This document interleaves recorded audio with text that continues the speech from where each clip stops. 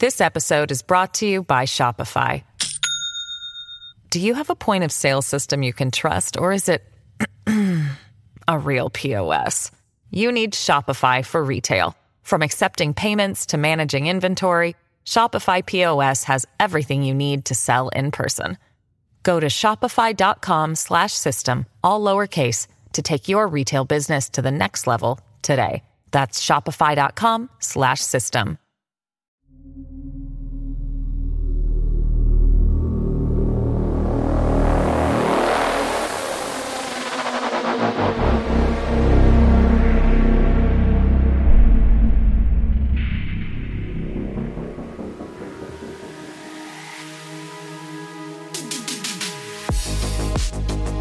Before we begin, I just want to give a big thanks to Brandon Lanier for guest narrating on today's episode. You can check out his podcast, Odd Trails, where he and Andrew Tate tell chilling tales of true encounters with the paranormal. I think it'll be right up your alley. Enjoy.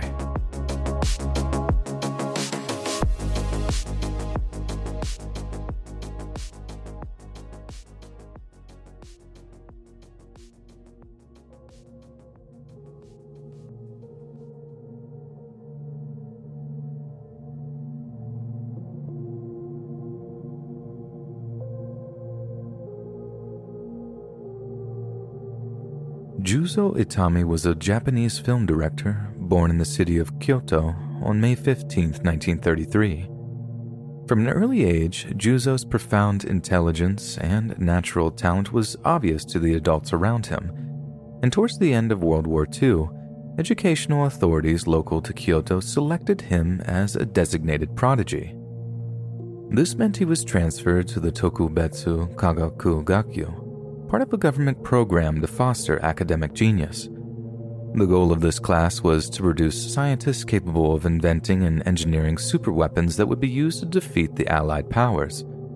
Essentially, the Japanese government wished to create a class of evil geniuses, and Juzo was one of them. But thankfully, the atomic bombings of Hiroshima and Nagasaki brought the war to an end, and the special scientific education classes were eventually dissolved in March of 1947. Yet as he grew older, Juzo found himself growing less and less interested in science and increasingly drawn to the medium of cinema. He started his career as an actor in the 1960s Ginza no Doraneko, but quickly found himself much more comfortable behind the camera, going on to direct the 1984 hit comedy The Funeral. His movies became something of a phenomenon in the late 20th century Japan and were lauded as being funny and insightful while remaining delightfully subtle.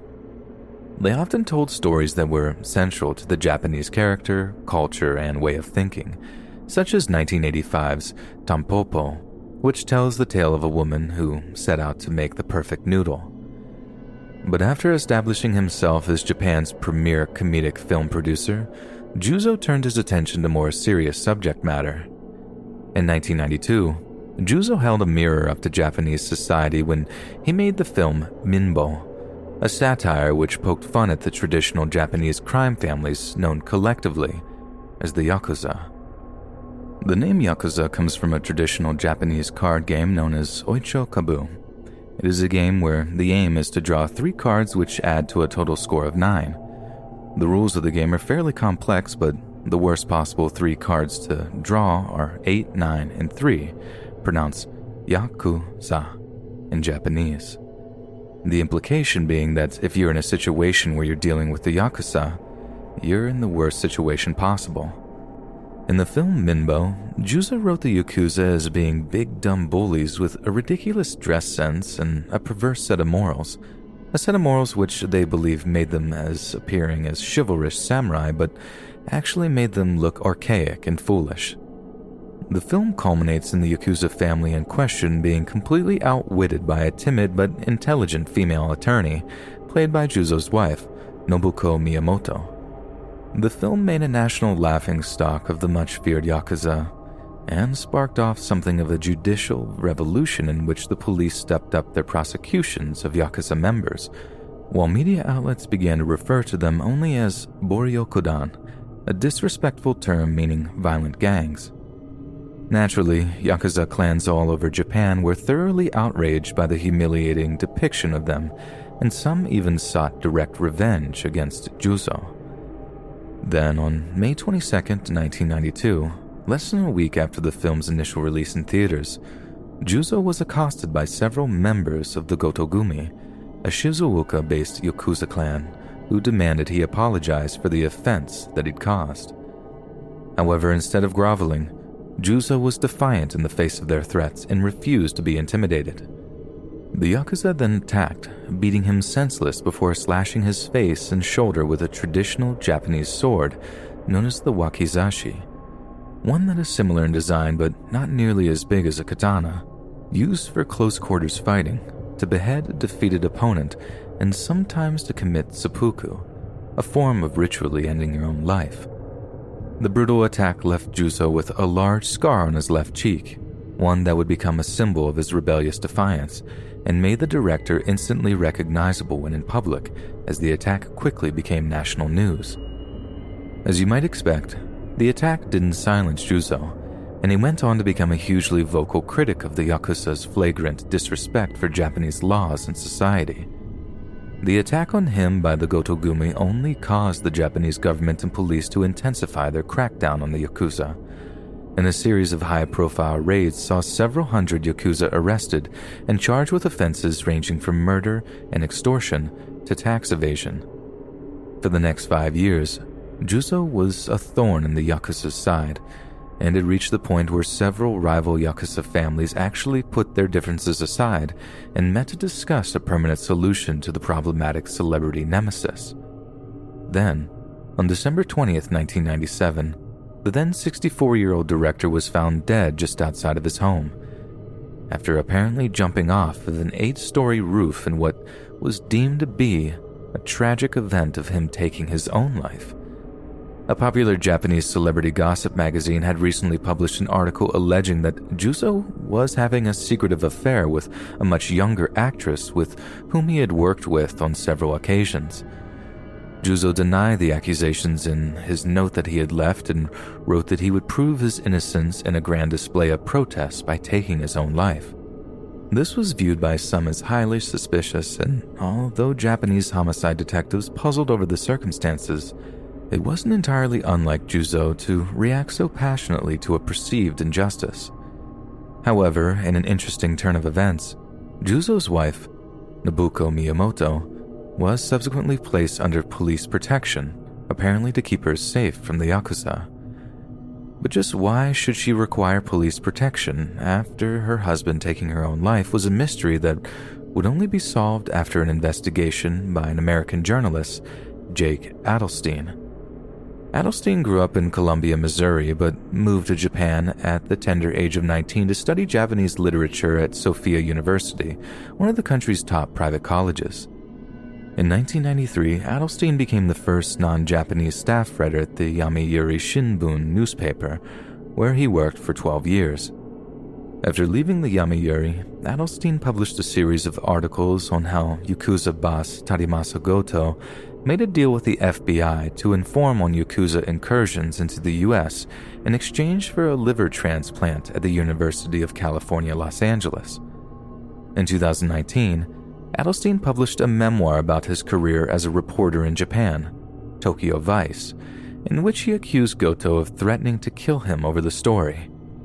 It was a shocking expose of just how deep the Yakuza's influence still ran in Japanese society, and one part of the memoir proved to be a terrifying insight into just how much they hated director Juzo Itami. An anonymous source told Adelstein that Tarimasa Goto, the same Yakuza boss who had ordered the scarring attack on Juzo in 1992, had visited him on the day of him apparently taking his life and ordered him to the roof of the building at gunpoint. He then gave Juzo a choice: jump from the 8-story building and give himself a slim chance of survival, or receive a bullet to the brain, which he most definitely would not recover from. According to the source, Juzo chose the former and leapt from the roof, unfortunately dying as a result of his injuries.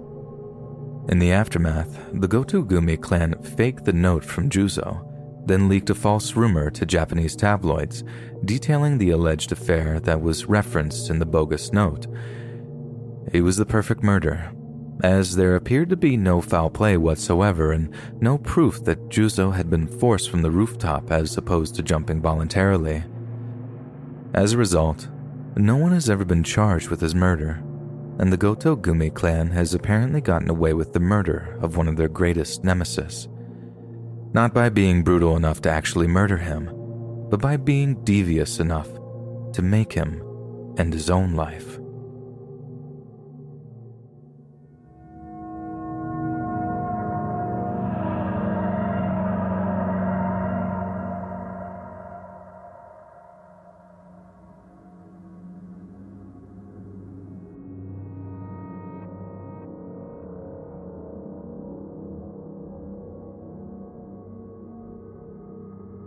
Junko Furuta was born in Misato, Saitama Prefecture on January 18, 1971.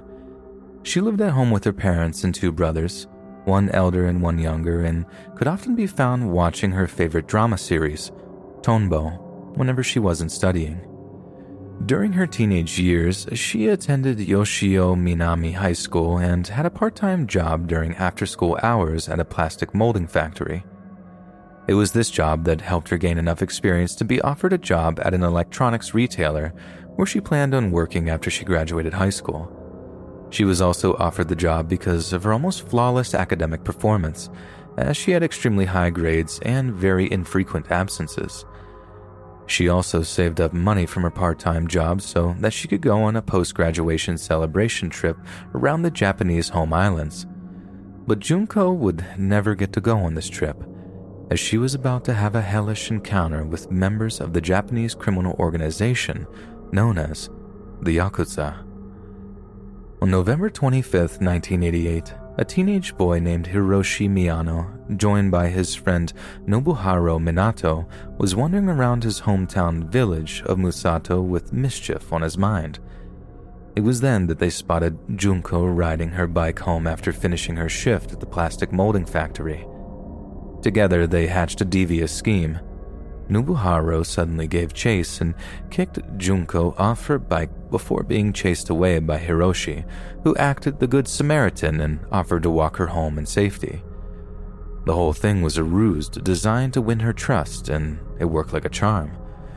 Junko accepted the offer and followed Hiroshi, who said he knew a shortcut to the neighborhood she lived in.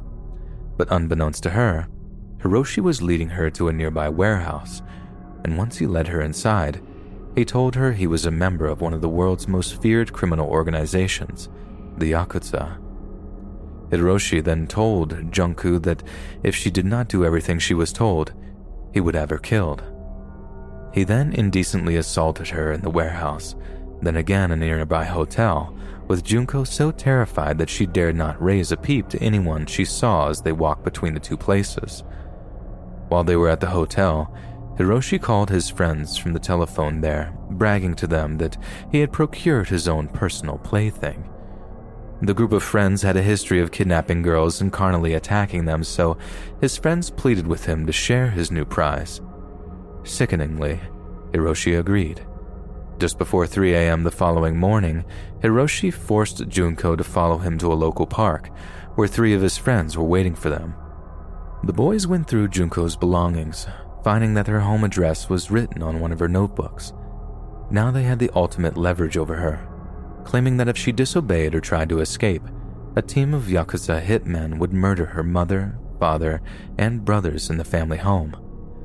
Junko was then taken to an empty house owned by Nobuharu's parents, where each of the boys took turns beating and defiling her. Junko believed every word of the boys' threats and took each beating without complaint, purely out of love for her family, who by this point were becoming extremely concerned about her absence. On November 27th, Junko's parents contacted the police regarding her disappearance. Word went around town that she was missing, word that soon reached the boys who'd kidnapped her. They argued over letting her go or killing her and disposing of her body, until one of the boys came up with an appalling, shrewd plan. With the same threats of having her family killed, they made Junko call her parents by phone, telling them that she had run away, but was safe with friends and that the police should stop investigating her whereabouts. Whenever Nobuharu's parents came over to check on their son, Hiroshi forced Junko to act like his girlfriend, but since Nobuharu's parents were well aware of Hiroshi's status as a yakuza and were terrified of him, it wasn't a pretense he had to keep up for long. Nobuharu's brother also seemed to be aware that Junko was being held captive and did absolutely nothing about it out of fear of any yakuza reprisal. Junko was kept as a yakuza prisoner for over 40 days and nights, and over the course of this period, she was beaten, tortured, and indecently assaulted by more than 100 other yakuza members that Hiroshi had invited over. They starved her, hung her from the ceiling, and used her as a human punching bag. They dropped barbells onto her stomach, forced her to eat live cockroaches and drink her own urine. She was also forced to dance and sing to songs while being beaten before being forced to commit numerous lewd acts.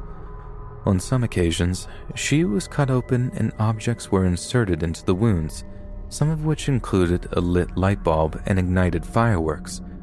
Junko was burned with cigarettes and lighters, and hot wax was dripped onto her eyelids to seal them shut. The boys also tore off her left nipple with pliers and pierced her breasts with sewing needles.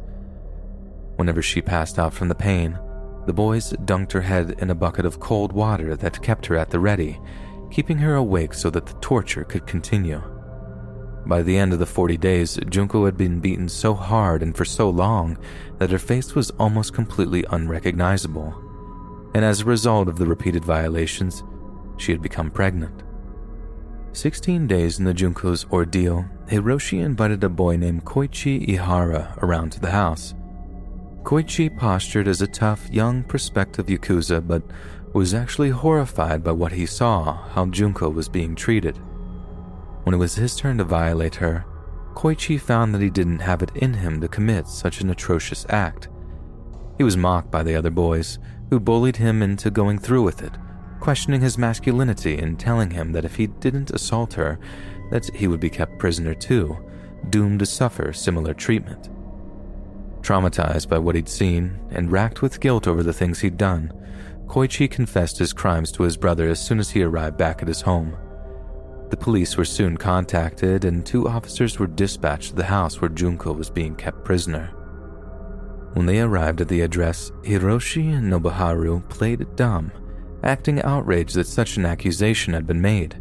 They even had the gall to invite the officers inside to take a look around, calling their bluff in a way that seems absolutely outrageous in retrospect.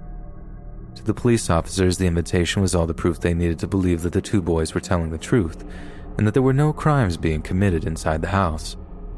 If they had bothered to search, Junko would still be alive today, as it is widely accepted that despite some serious mental trauma, she would have recovered from the wounds inflicted on her and gone on to live something of a relatively normal life. But as the month of December rolled around, Junko actually found the courage to sneak downstairs to the telephone to call the police. But to her horror, Hiroshi discovered her trying to summon help, smacking her away from the phone and slamming the handset down into the receiver. When the police dispatcher called back, Hiroshi apologized, informed them that the call was an accident, and told the police not to worry. Hiroshi was furious that Junko had attempted to contact the police and savagely beat her as punishment for the perceived offense. At one point during this particularly savage assault, Hiroshi doused Junko's leg with lighter fluid and set them on fire. Junko was in so much pain that she actually started having a seizure, but the boys believed she was faking it to gain sympathy and set her legs on fire all over again. It was about this point in her captivity that Junko reportedly asked her captors to kill her so that her suffering might be over with, but they mocked her for this request and refused, thinking of more imaginative ways to torture her, such as forcing her to sleep outside at night when temperatures would dip below 0. Somehow, despite being on the verge of death, Junko didn't die of hypothermia.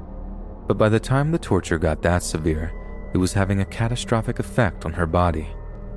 Weeks of abuse had caused Junko to lose control of her bladder and bowels, but she was only beaten harder when she urinated on the floor. She was also rendered incapable of drinking water or consuming food and would vomit profusely after each attempt. But again, Instead of slowing down or attempting medical aid, Hiroshi and his minions only beat her harder for making a mess. Such sustained beatings and torture also had a horrific effect on her personal appearance, too.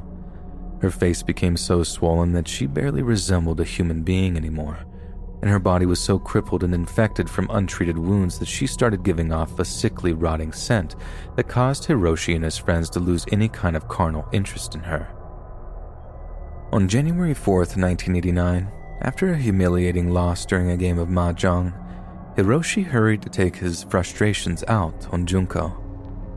Taking place over the course of 2 hours, this was perhaps the most brutal, sustained, and cruel beating that she had ever been subjected to, and the details are honestly not worth going into.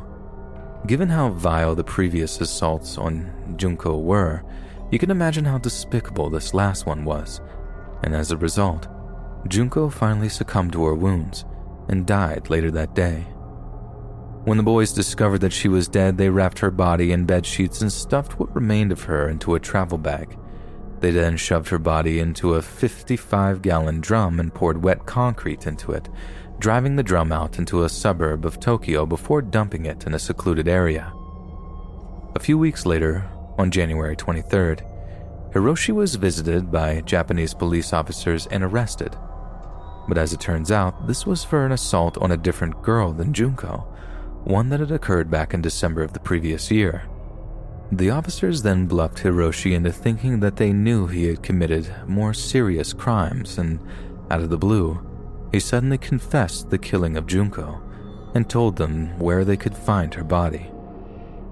Horrified by the impromptu confession, the police drove out to the secluded spot that Hiroshi had described and found the steel drum that contained Junko's body. Her hands were so badly burned that she couldn't be identified by her fingerprints. So many of her teeth had been knocked out that police initially didn't think she could be identified by her dental records, but a partial match turned out to be enough to confirm that the body did in fact belong to the missing Junko Furuta. In light of the fact that they were juveniles at the time of the offense, the identities of all those confirmed were kept a closely guarded secret by the Japanese courts. However, outraged by the severity of the crime, journalists worked to uncover their names and subsequently published them in national newspapers. Their reasoning was that no one who could commit such horrific acts of carnal violence deserved to remain anonymous, and that they should be named and shamed for the horrendous things they'd done. Not only did Hiroshi Miyano deny that he'd actually murdered Junko, only pleading guilty to the crime of committing bodily injury that resulted in death, but when he finally was convicted of murder in July of 1990, he actually appealed the sentence. Appalled by such a juvenile and cowardly display from Hiroshi, Tokyo High Court Judge Ryuichi Yanase not only denied the appeal, but gave Hiroshi an additional 3 years on top of his original 17, publicly scolding him for his apparent lack of remorse. During Hiroshi's trial, the High Court judge commented that exceptionally grave and atrocious violence had been inflicted upon the victim, and that Junko Furuta had been murdered so brutally that her soul must be wandering in torment. Upon hearing the details of the brutal assault and torture that ended her life, a spectator in the gallery actually passed out from shock. Junko's mother also reportedly had a complete mental breakdown when she learned of her daughter's treatment, which required intense psychiatric treatment to overcome. Hiroshi's parents were so ashamed by the whole ordeal that they sold their home and donated the fee of almost $500,000 to Junko's mother and father. Junko's funeral was held on April 2nd, 1989. One of her friends read a memorial piece that stated, "Jun-chan, welcome back. I have never dreamed that we would see you again in this way. You must have been in so much pain. There must have been so much suffering. The traditional coat we all made for the school festival looked really good on you. We will never forget you. I have heard that the headmaster has presented you with a graduation certificate, so we graduate together, all of us. Jun-chan, there is no more pain for you now, no more suffering. Please rest in peace." The electronics retailer that was due to give Junko a job upon graduation presented her parents with the uniform that she would have worn during her employment, along with their sincere condolences. They placed the uniform in her casket, saying it's what she would have wanted, given how proud she was that she'd secured such a prestigious position at such a young age. What happened to Junko is something that will shake all those that hear it to their core. Yet what happened to her is something that the Yakuza subject young women to far more regularly than will ever be publicized. Yet the Yakuza are still romanticized in a similar way how the Italian-American mob had been idealized in the past. We must be cautious not to put criminal organizations on a pedestal, and we must be quick to remember that it might have been our own sisters or daughters that were subjected to such horrendous treatment by men who saw Junko as little more than an object that he toyed with, then disposed of. May she and all other victims of wanton criminal violence obtain the peace in death that was denied to them in life.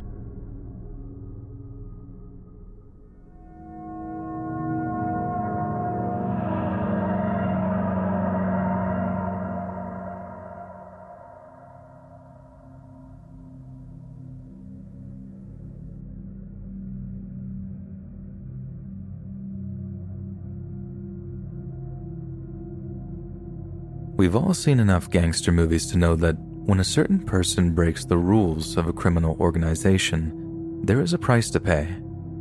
This might come in the form of being whacked, as the Italian mafia of the East Coast put it, but it may also involve some kind of monetary restitution, paying a little extra to a capo or mob boss as a way of avoiding the other form of punishment mentioned. But in Japan, the Yakuza clans have another method of atoning for certain transgressions, what is known as yubitsumi. Yubitsumi can literally be translated to finger shortening in English, and is the act of amputating one's little finger. It is a Japanese ritual undertaken by those who wish to apologize for offenses to one another, just as much a method of punishment as a way to show sincere guilt and remorse to an offended party. It is an ancient and storied ritual of atonement, but these days, it is primarily performed by the Japanese criminal groups known collectively as the Yakuza, one of the world's most infamous mafia groups. The act of yubitsumi is believed to have originated with a group known as the Bakuto. Commonly acknowledged to be the predecessors of the modern Yakuza, Bakuto plied their trade in towns and highways in feudal Japan, playing traditional dice games such as Hanafuda. They were considered social outcasts, living outside the laws and norms of society, but were often hired by local governments to gamble with laborers, winning back workers' earnings in exchange for a percentage. If a person was considered unable to pay off a gambling debt, yubitsumi was sometimes considered an alternative form of repayment, a message to other debtors to pay back the money they owed, lest they suffer a similar fate. But what made the little finger so significant? The answer is quite simple. In Japanese swordsmanship, known as kendo in Japanese, the little finger's grip is the tightest on the hilt. Therefore, someone who had lost their little finger was unable to grip their sword properly, making them much easier to defeat in a stand-up fight, and in turn, making them something of a burden, much more dependent on the protection of others. On top of being intensely painful, the act would mean a lasting humiliation for those that endured it. It was not just a temporary means of punishment, it was something that would affect a person for the rest of their lives.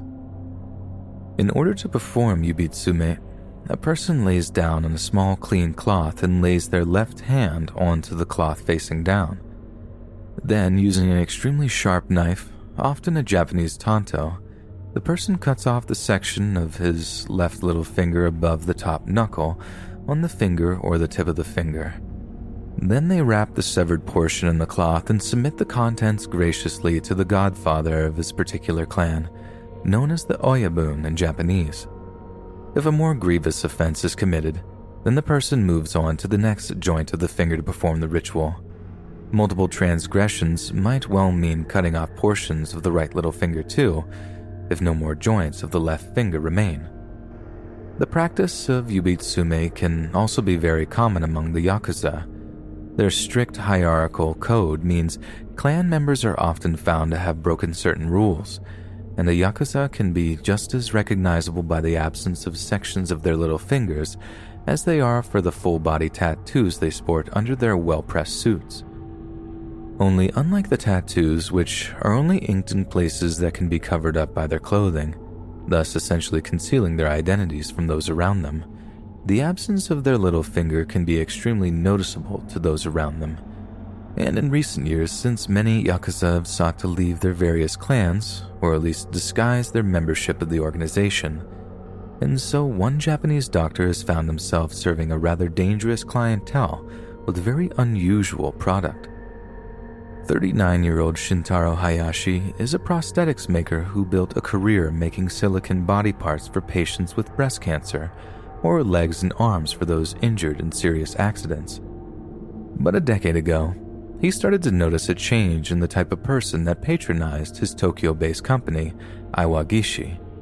He started to see a steady increase in men who were asking for custom-made prosthetic pinky fingers. Dr. Hayashi says that there are 3 main reasons that Yakuza visit his business. Some clan members are dragged into his office by girlfriends worried about their reputations. Some are former Yakuza who are eager to move up the corporate ladder but worried about the repercussions of their past being exposed. Others are lifelong Yakuza who have no intention of escaping a life of crime, but need to cover up their identity for some kind of sensitive family-based event, such as a wedding or a funeral. The doctor molds silicone prosthetic pinkies made to seamlessly mask the amputation, making for a smoother transition to the outside world. Priced at nearly $3,000 each, the fingers are carefully painted to match the exact skin color of the client. Former Yakuza members, who make up 5% of Hayashi's business, often keep several sets of fingers for different seasons, a light-skinned version for winter or a tanned look for summer. Hayashi has also produced more than 300 prosthetic fingers and savors the positive transformation each one brings to the lives of those that wear them.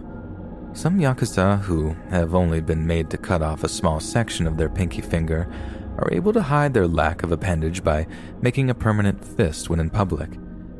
But after being forced to commit yubitsumi so many times, there comes a point when certain men can no longer hide their identities.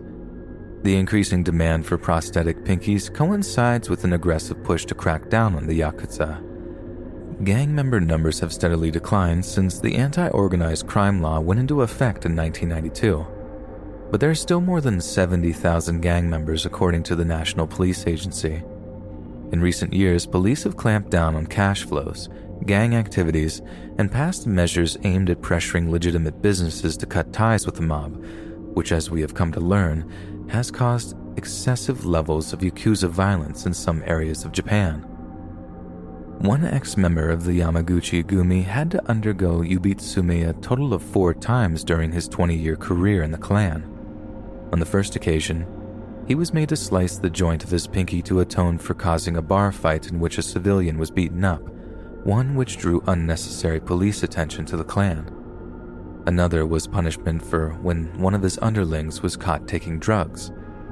As the drug user's superior, the Yakuza member had to share some of the blame for his actions and was forced to sever his left pinky even further. He was made to slice off the remainder of his finger when he decided to cut ties with his former clan completely. The former Yakuza's current wife convinced him to try and turn his life around after spending years in a Japanese prison, but because he was missing his pinky, his criminal past was there for all prospective employers to see, so it was almost impossible for him to secure a decent job. The first time I applied for a job, I got cut after the interview. I couldn't write the truth in my resume because I had been in the Yakuza for 20 years, he said during an interview. If you don't have fingers, there's no way to get a sales job. If you put on the finger, you can turn your life around.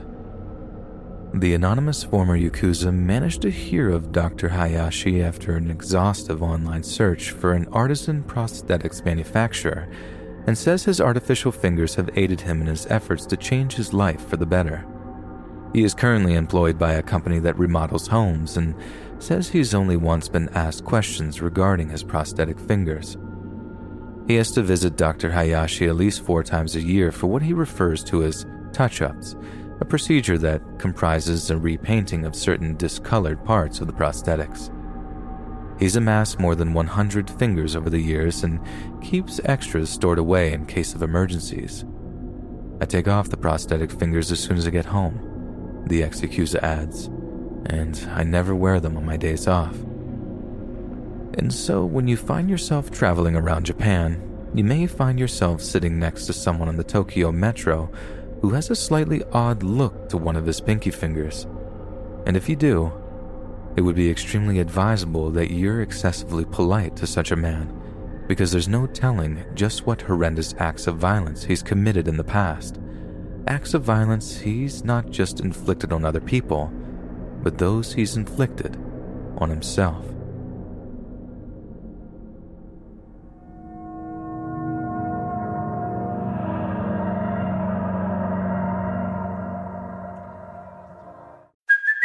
Hey, it's Kaylee Cuoco for Priceline. Ready to go to your happy place for a happy price? Well, why didn't you say so? Just download the Priceline app right now and save up to 60% on hotels. So whether it's Cousin Kevin's Kazoo Concert in Kansas City, go Kevin, or Becky's Bachelorette Bash in Bermuda, you never have to miss a trip ever again. So download the Priceline app today. Your savings are waiting. Go to your happy place for a happy price. Go to your happy price, Priceline. When you drive a vehicle so reliable it's backed by a 10-year, 100,000-mile limited warranty, you stop thinking about what you can't do and start doing what you never thought possible. Visit your local Kia dealer today to see what you're capable of in a vehicle that inspires confidence around every corner.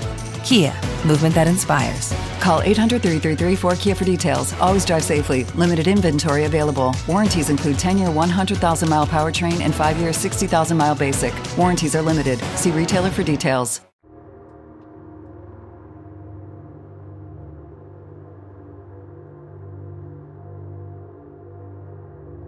Around the world, different criminal organizations are known to use different varieties of weapons to terrorize their enemies and secure their illicit business dealings. In the 1990s, the gangbangers of America's West Coast managed to make the Tech-9 a household name. Street gangs in the English capital of London have been known to favor kitchen knives to brutally carve up those they have beef with, while mobsters in 1920s Chicago put the words Tommy gun on everyone's lips. But the Japanese Yakuza clans favor an even deadlier and more terrifying form of weaponry, which they refer to as pineapples. You see, the Yakuza use knives, they use guns, but their true weapon of choice is the hand grenade. The southern Japanese region of Fukuoka, also known as Kyushu, is home to 5 major Yakuza groups with a rough total of 3,000 members. The police in Fukuoka have become the first in Japan, possibly even the world, to offer cash rewards to those who turn in any hand grenades they find in what is essentially a grenade amnesty. For a good many years now, a war between rival Yakuza clans in Fukuoka have caused ripples of terror among the civilian population due to the liberal use of hand grenades by warring clan members. Since the crackdown on the Yakuza in the mid-90s, many clans have had their revenue streams slashed to a fraction of what they once were, and thousands of clan members have been arrested, tried, and imprisoned.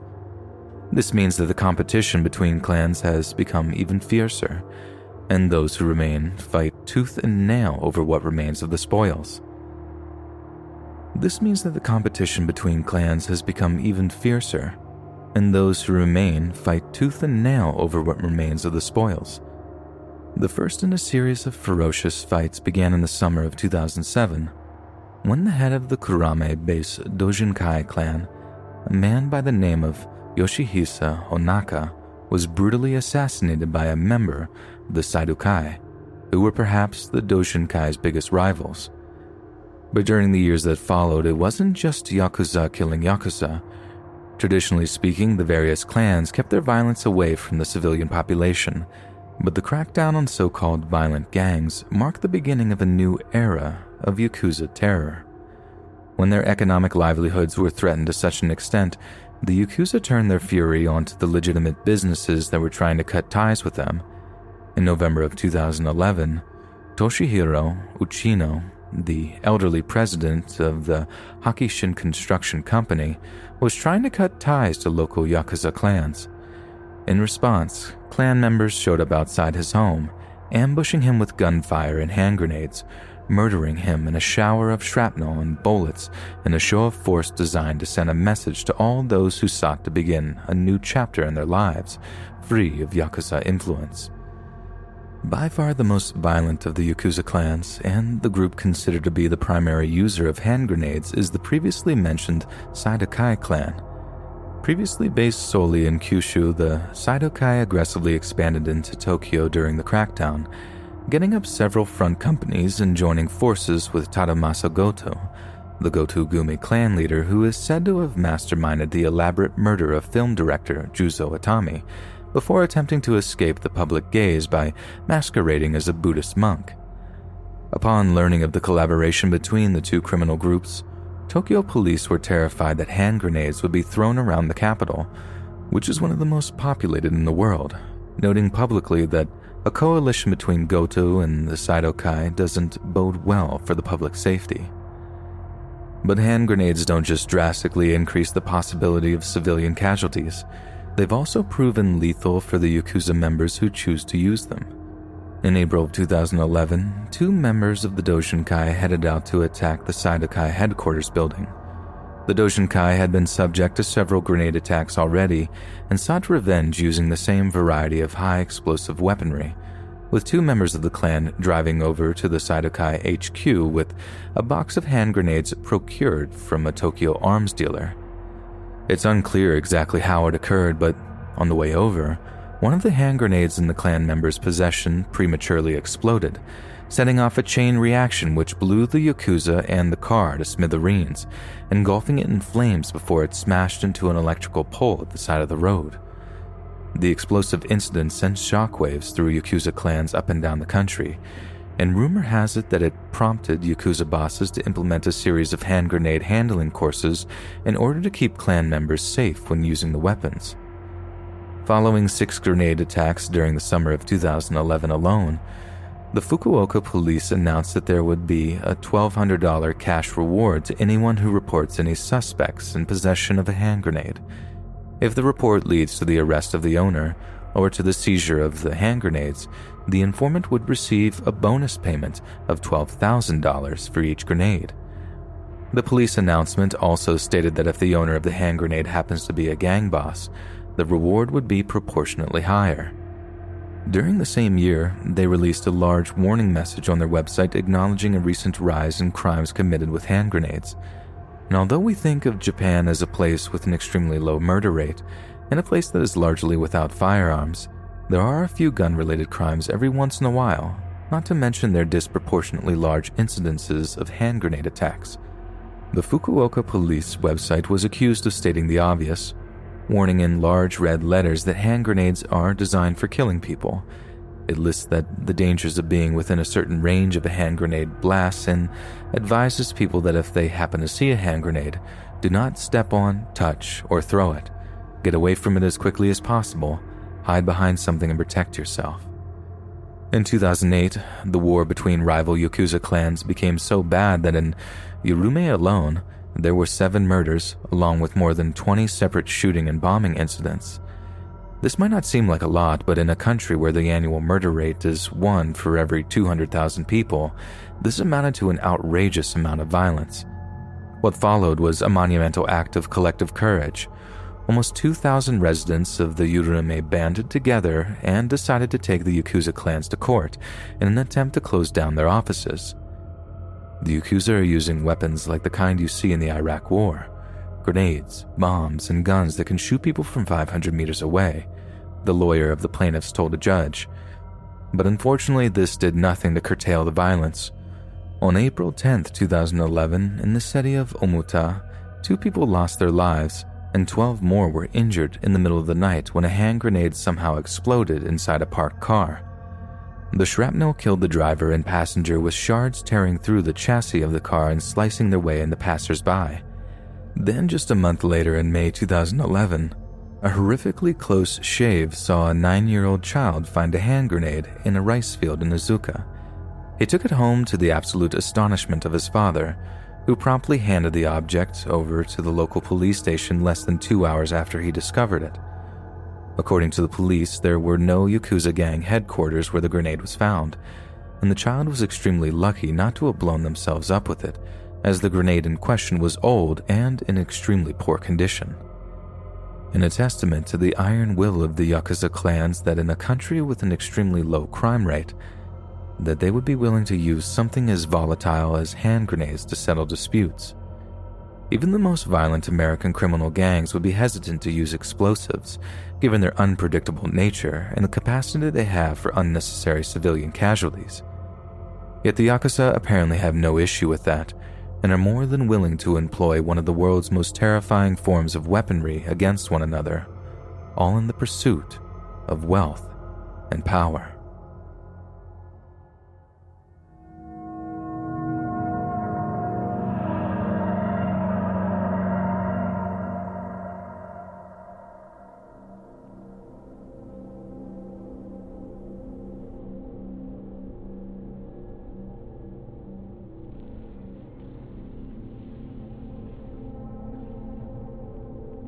"48-year-old Mami Kitamura was a member of the Kitamura Gumi, a Yakuza clan that is affiliated with the Dojinkai Syndicate. Back in 2004, Mami borrowed money from a 58-year-old woman named Sayoko Takami, but was slow to pay the money back. Sayoko then paid her a visit and was rather disrespectful and insulting regarding her tardy repayment schedule. Mami kept her calm, apologized for the lack of repayments, then assured Sayoko that she would pay the money back on time in the future. Then on September 18, 2004, Mami and her 2 sons drove over to Sayoko's home, apparently to make a repayment. Sayoko welcomed them into her home and was dismayed to hear that they had no money to pay back. Instead, Mami strangled the life out of Sayoko while her boys went about shooting Sayoko's 18-year-old son to death. They also shot a friend of the son's, 17-year-old Junichi Hara. Once the killing had subsided, they put each of the victims in a car, then dumped the vehicle in the nearby Suwa River in Omata. 2 days later, they tracked down Sayoko's other son, 15-year-old Joji, and strangled him too, with his body being found dumped in some scrubland by a dog walker the following day. Mami was arrested for the murders the very next day, and she immediately confessed to the killing of the Takami family. Not only that, but she also confessed to murdering 3 other people just a few years before. Police discovered that other accomplices in the murders included none other than 64-year-old Jitsuo Kitamura, Mami's husband, and the leader of the Kitamura Gumi, as well as her 2 sons from previous marriages who turned out to be former sumo wrestlers. During the police raid on Jitsuo's home, he attempted to end his own life with a handgun that he kept in his desk drawer, as the shame of being captured by police was too much to bear. But the gun misfired, and the Yakuza godfather was doomed to face judgment for his crimes. However, Jitsuo made a second attempt to end his own life by grabbing an armed police officer's pistol at the police station. Officers initially believed that he would try to shoot them, but were horrified to see him attempt to put the barrel of the gun in his own head. Yet, officers managed to wrestle the gun from his grip before he had the chance to pull the trigger. Jitsuo then tried another method of keeping his honor intact, by claiming in his initial trial at the Kurume branch of the Fukuoka District Court that he had committed all of the murders alone. But the ploy didn't work, and the police still considered Mami to be the primary instigator and perpetrator of the crimes. During their trial, the Kitamura family were not only completely remorseless regarding their guilt, but they were extremely disruptive of the court proceedings. 27-year-old Takashi Kitamura actually bolted from the courtroom at one point during his trial in a foolish and fruitless attempt to avoid justice, but was once again apprehended by police shortly afterward. "You chose lust for money over human life in a cruel and inhumane manner that makes correction difficult," the presiding judge ruled as the death sentences were issued to the mother and son. On October 17, 2006, Mami and one of her sons were sentenced to death, with her husband Jitsuo and their other son sentenced to death the following year. Mommy appealed her death sentence in a court appearance on Christmas Day of 2007, but the original sentence was upheld. Upon hearing the judgment, Mommy's son, Takahiro, stood up and screamed "Merry Christmas" in English in a bizarre display of defiant protest in the face of his own death sentence, one that had the entire courtroom aghast at his unhinged demonstration. The Omuta murders are yet another example of how the Japanese Yakuza value money over human life, and due to their outsider status, not to mention the perceived discrimination against them by the rest of the Japanese population, they barely consider those who are not Yakuza to be human or worthy of respect. This discrimination stems from the fact that many Yakuza belong to a specific Japanese social caste known as the Burakumin. The Burakumin are a group whose recorded history goes back to the Heian period in the 11th century. They are descendants of outcast communities of the feudal era, mainly those with occupations considered tainted with death or ritual impurity, such as butchers, executioners, undertakers, or leather workers. They traditionally lived in their own secluded hamlets, away from the wider Japanese population. It is said that the Burakumin account for around 70% of all Yamaguchi-gumi clan members, who are the largest Yakuza syndicate in Japan. It is this deep-rooted disdain for the general population that makes the Yakuza so dangerous. The fact that they are raised from birth to believe that it is essentially them against the world, instilling the Yakuza with an us-versus-them mentality that seems to permeate their every action and business venture. As long as this kind of social discrimination exists in the world, there will always be groups like the Yakuza. There will always be groups whose self-imposed victim status means that they are exempt from society's moral norms. So in the end, it might prove the case that alienation is far more dangerous than any physical weapon on Earth.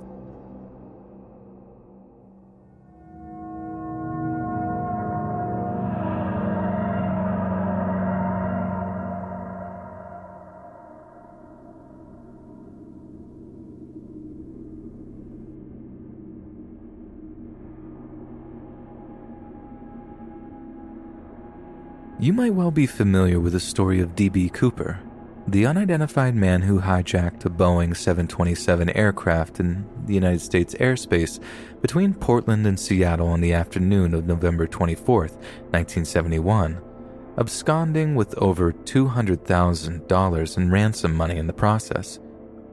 But 3 years before, in December of 1968, an incident in Japan preceded Cooper's death-defying feat, and almost topped the amount of money stolen, too. On the morning of December 10, 1968, 4 Kokobunji branch employees of the Nippon Trust Bank transported almost 300 million yen, about $817,520 at 1968 exchange rates, in the trunk of a company car. The metal boxes were stuffed with the monetary bonuses for the employees of Toshiba's Fuchu factory. The company car was stopped in the street next to Tokyo Fuchu Prison by a young uniformed officer who was riding a police motorcycle. This young police officer informed them that their bank branch manager's house had been blown to pieces in a bomb attack, and that the police had received some very serious terrorist threats that sticks of dynamite had been planted in the transport car. Terrified, the 4 bank employees rushed to exit the vehicle while the officer crawled under the company car in a brave attempt to locate and disarm the bomb. Just moments later, the employees noticed a great deal of black smoke, as well as licking flames coming out from under the car. The officer scrambled back out from underneath, screaming at them to get to a safe distance as the bomb was about to detonate. The employees rushed to take cover, expecting the car to erupt in a fiery conflagration at any moment, but no explosion came. Then suddenly they heard the car's engine rev and watched as the supposed officer simply got into the car and drove away. As it turns out, it was not a bomb attack at all. It was one of the most cunning robberies in Japanese history. Those driving the money-laden company car totally believed the thief was a police officer and accepted his story about the bomb unquestioningly because threatening letters had indeed been sent to the bank manager beforehand, and all company employees were aware of the apparent terroristic threats. The smoke and flames that had been seen turned out to be that of a warning flare that he had cleverly ignited while under the car. The thief then abandoned the company car and transferred the box containing the money to a different car entirely. That car was also abandoned and the boxes transferred once again to another previously stolen vehicle, completely masking the thief's trail. There were numerous pieces of evidence left at the crime scene, including the police motorcycle, which turned out to be a civilian model that had simply been painted white. However, this apparent abundance of evidence turned out to be nothing but common everyday items, scattered around on purpose to confuse the police investigation. A massive investigation was launched, one of the largest in Japanese history at that time. Police posted over 250,000 montage pictures throughout Japan, and the list of suspects included over 100,000 names. Almost 200,000 policemen participated in the investigation in what was a gargantuan concerted effort. In the immediate aftermath of the robbery, the 19-year-old son of a police officer was listed as the prime suspect. He had no alibi but died of cyanide poisoning just 5 days after the robbery. So according to official record, his death was deemed him taking his own life and he was considered not guilty. An associate of the 19-year-old suspect was arrested on an unrelated charge on November 15, 1975, just before the statute of limitations. He had a large amount of money and was suspected of the robbery. The police asked him for an explanation for the money, but he did not say anything, and they were able to prove that his money had come from the robbery. Despite just being 18 years old, he was heavily connected to a local Yakuza clan and had the means and the allies available to organize and execute such a daring robbery. It is theorized that the young man managed to blackmail the police officer's son into committing the crime for him, and then prompted him to end his own life when he threatened to release the humiliating information anyway. It is a scheme that bears all the devious hallmarks of a Yakuza operation, forcing another person to commit a crime to avoid implication altogether. And this is exactly why the Yakuza are some of the most feared and infamous criminals on the face of the earth.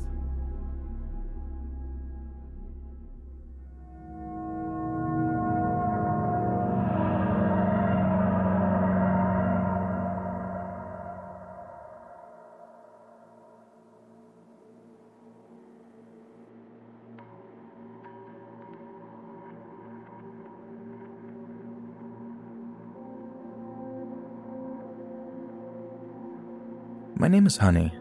I'm almost 30 and I use Instagram to share pictures of my art. Okay, I know what you're thinking. Honey is a weird name, so please don't tell me what I already know. No, it's not a nickname. My parents are from California and they're like uber hippies, so go figure. As you can probably guess, I grew up in this overly loving, peacenik environment, which I'm sure sounds cool at first, but let's just say it left me wholly unprepared to deal with some of the darker things in life. Needless to say, I really struggled with my mental health in my mid to late 20s. I don't want to totally blame my parents for that. I think they did the best that they could, but they seriously didn't help with their just fill your heart with love nonsense, when what I needed was actual therapy and antidepressants. I got access to professional help in the end, but what really helped me keep it together in the meantime was my art. Before I started to suffer with depression and stuff, I used to paint and draw some pretty basic stuff. Landscapes, portraits, floral displays, stuff like that. But when I started to really suffer, I let out all my stress, anxiety, and sadness on the paper, and as weird as it sounds, that's when my art really started to flourish. It was probably the only silver lining to ever come out of my poor mental health. The more I posted my newer, darker art on Instagram, the more attention it got. My follower count shot up, I got offers for commissions, I actually managed to hook up with a t-shirt merch company and make a few sales that way too. Like I drew this pizza demon thing one time and that made me a few $100 from people wanting that thing on a t-shirt too. So when I say dark, I really do mean I started drawing some really messed up stuff.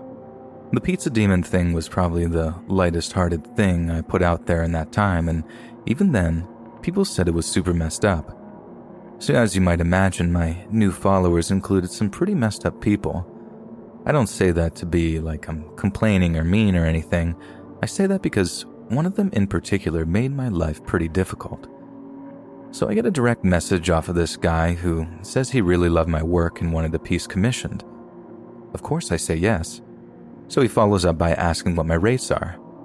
I had no idea what I was doing in terms of dollar amounts at that time, so when I quoted him like $80 for a picture, he started explaining that I needed to value my art more, how my work was just as valuable as any other, and how I should be charging a whole bunch more for my art. I had no idea what to up my amount to, so I kind of threw out a few ballpark figures before the guy makes my jaw hit the floor when he offers me a straight $1,000 for an A3 size picture of whatever I wanted to draw or paint. I couldn't believe it. $1,000 for a picture? Which was more money than I'd ever made in my whole life. I got to work straight away, and within a week, I'd poured my heart and soul out onto paper and sent it off and got my money via PayPal. Having that kind of affirmation actually lifted my mood to the highest it had been in months. I felt valued, like I could contribute something to the world. I was still dealing with my demons, but when I learned that I could actually profit from them, that I could make use of something that plagued me, it was a great feeling.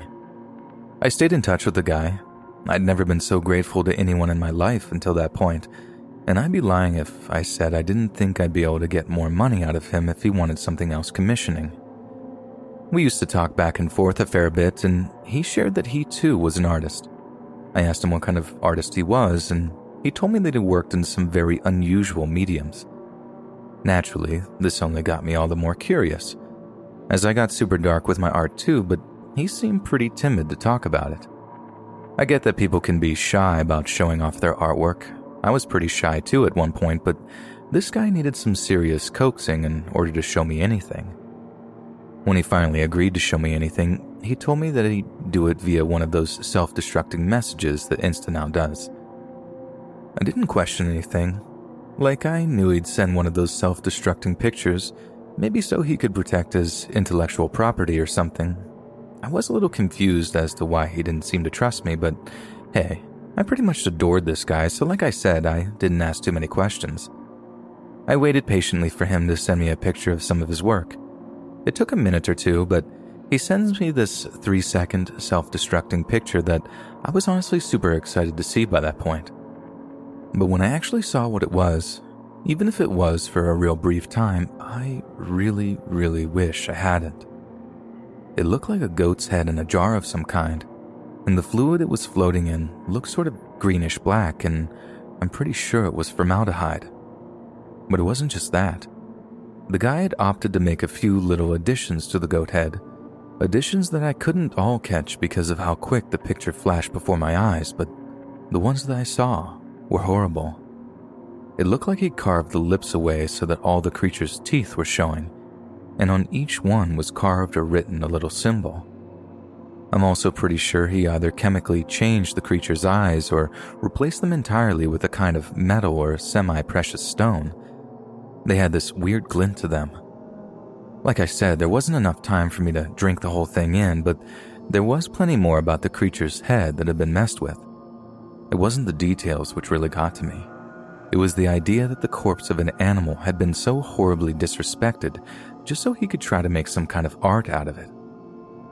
I had questions, a lot of questions, but the first thing I had to ask him was if it was really real or just some kind of mock-up of a skull.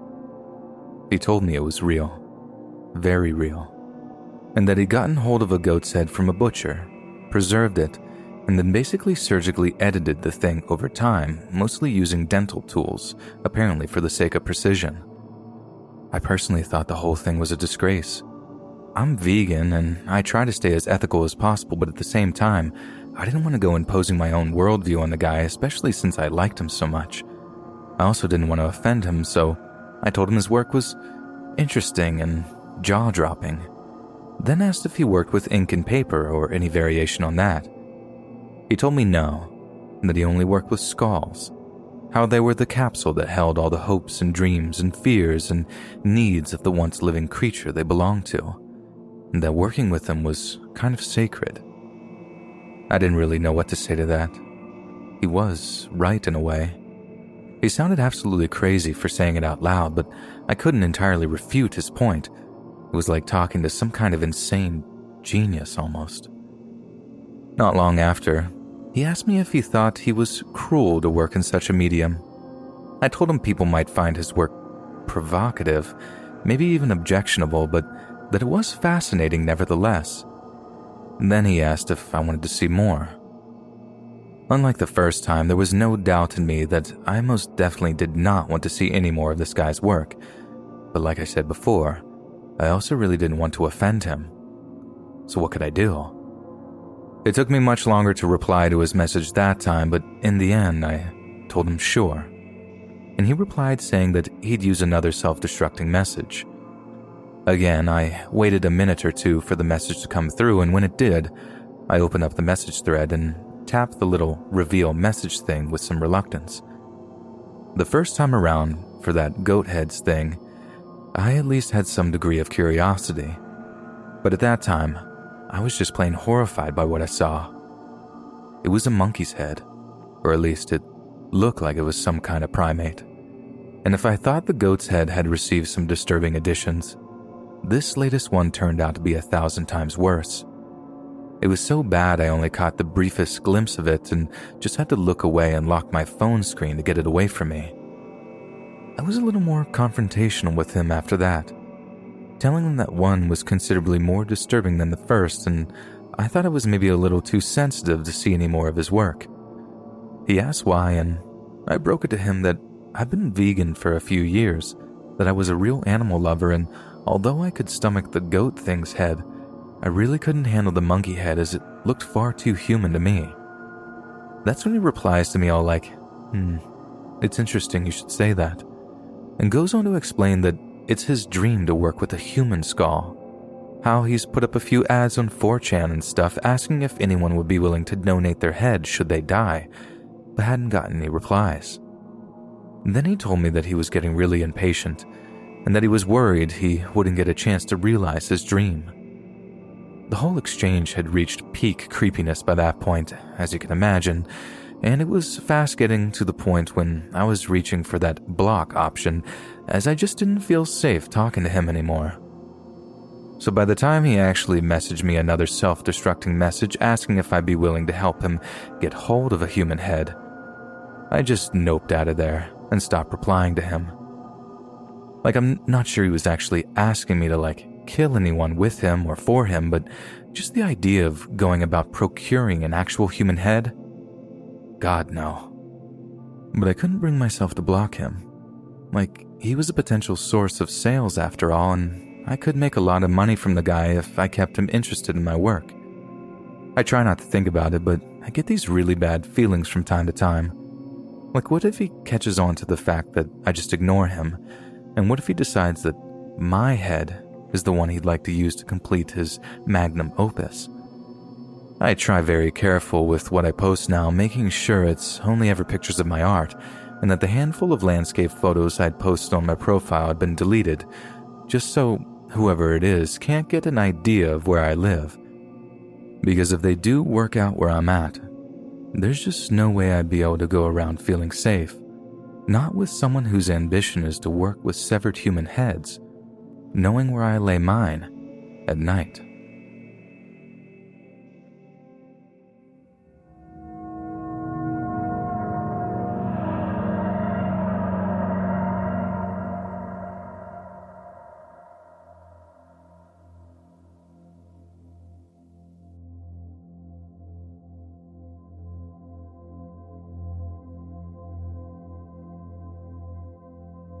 Let's go back to October 1995, 5 months before I was born. My mother was living in British Columbia when she received news that her mother, my grandmother, was missing all the way in Ontario, where we live now. My grandmother was a very kind woman from what I've been told, but she struggled with her mental health, sometimes to the point of losing contact with reality and just overall making very risky and unexplainable decisions. She lived in a small town in northern Ontario where most people knew her or at least recognized her. When she was reported missing by my aunt, a search party was deployed. Her truck was found sunken in the mud down a snowmobile trail that eventually led to a small lake. As my aunt recalls, her purse was dumped out onto the passenger seat, and there was a pile of clothing strewn about nearby. The lake was thoroughly searched, along with the surrounding area, but she was never found. As of 2004, a piece of her femur was found that was confirmed to belong to her through DNA, but the rest of her remains have not been located. Most people theorized that she had a psychotic break and either ended up lost in the wilderness or had drowned in the lake. What makes this odd is when I asked my aunt to tell me more, she explained that my grandmother had grown up in the British Columbia mountains and had been quite passionate about outdoor survival, even from a young age. At one point, she had been a lifeguard and was considered a strong swimmer and athlete throughout most of her life. My aunt went on to say that there were several people who had something to gain from her disappearance, the main person being my grandfather, who was still alive. My grandfather was a very abusive husband and began an affair with his mistress a few years before my grandmother went missing. It later came out that his mistress's husband at the time went missing in either 1993 or 1994, although I don't know many details about this. According to my family, my grandmother was a burden to them, especially when her mental health began to deteriorate and her drinking became worse. My grandmother had tried to move on and began dating a man by the name of Ken, whose last name is unknown. He never reported my grandmother as a missing person, and to add insult to injury, contacted my aunt asking her to remove all of my grandmother's belongings from his home. There wasn't much there except for her journal and some other random items. It later turned out that Ken was married and had been telling my grandmother that he was going to divorce his wife, but it's unclear now if he ever did. My other aunt, just a few years older than my mother, was also a shady character. She accompanied my eldest aunt, who shared all this with me, to Ken's home and during the initial search. The journal that was found at Ken's home was never turned in to police, and it was never seen again after that day.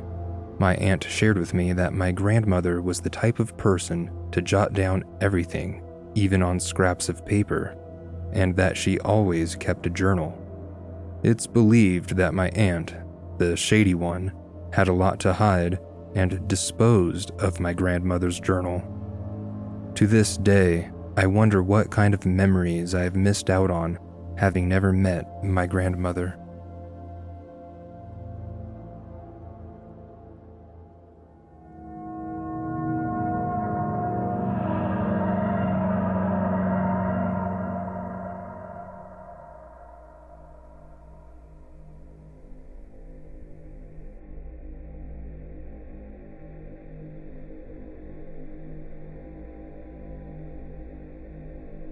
Alexis Sharkey was born in Houston, Texas in the year 1994 to her father, Mike Robinault, and her mother, Stacy.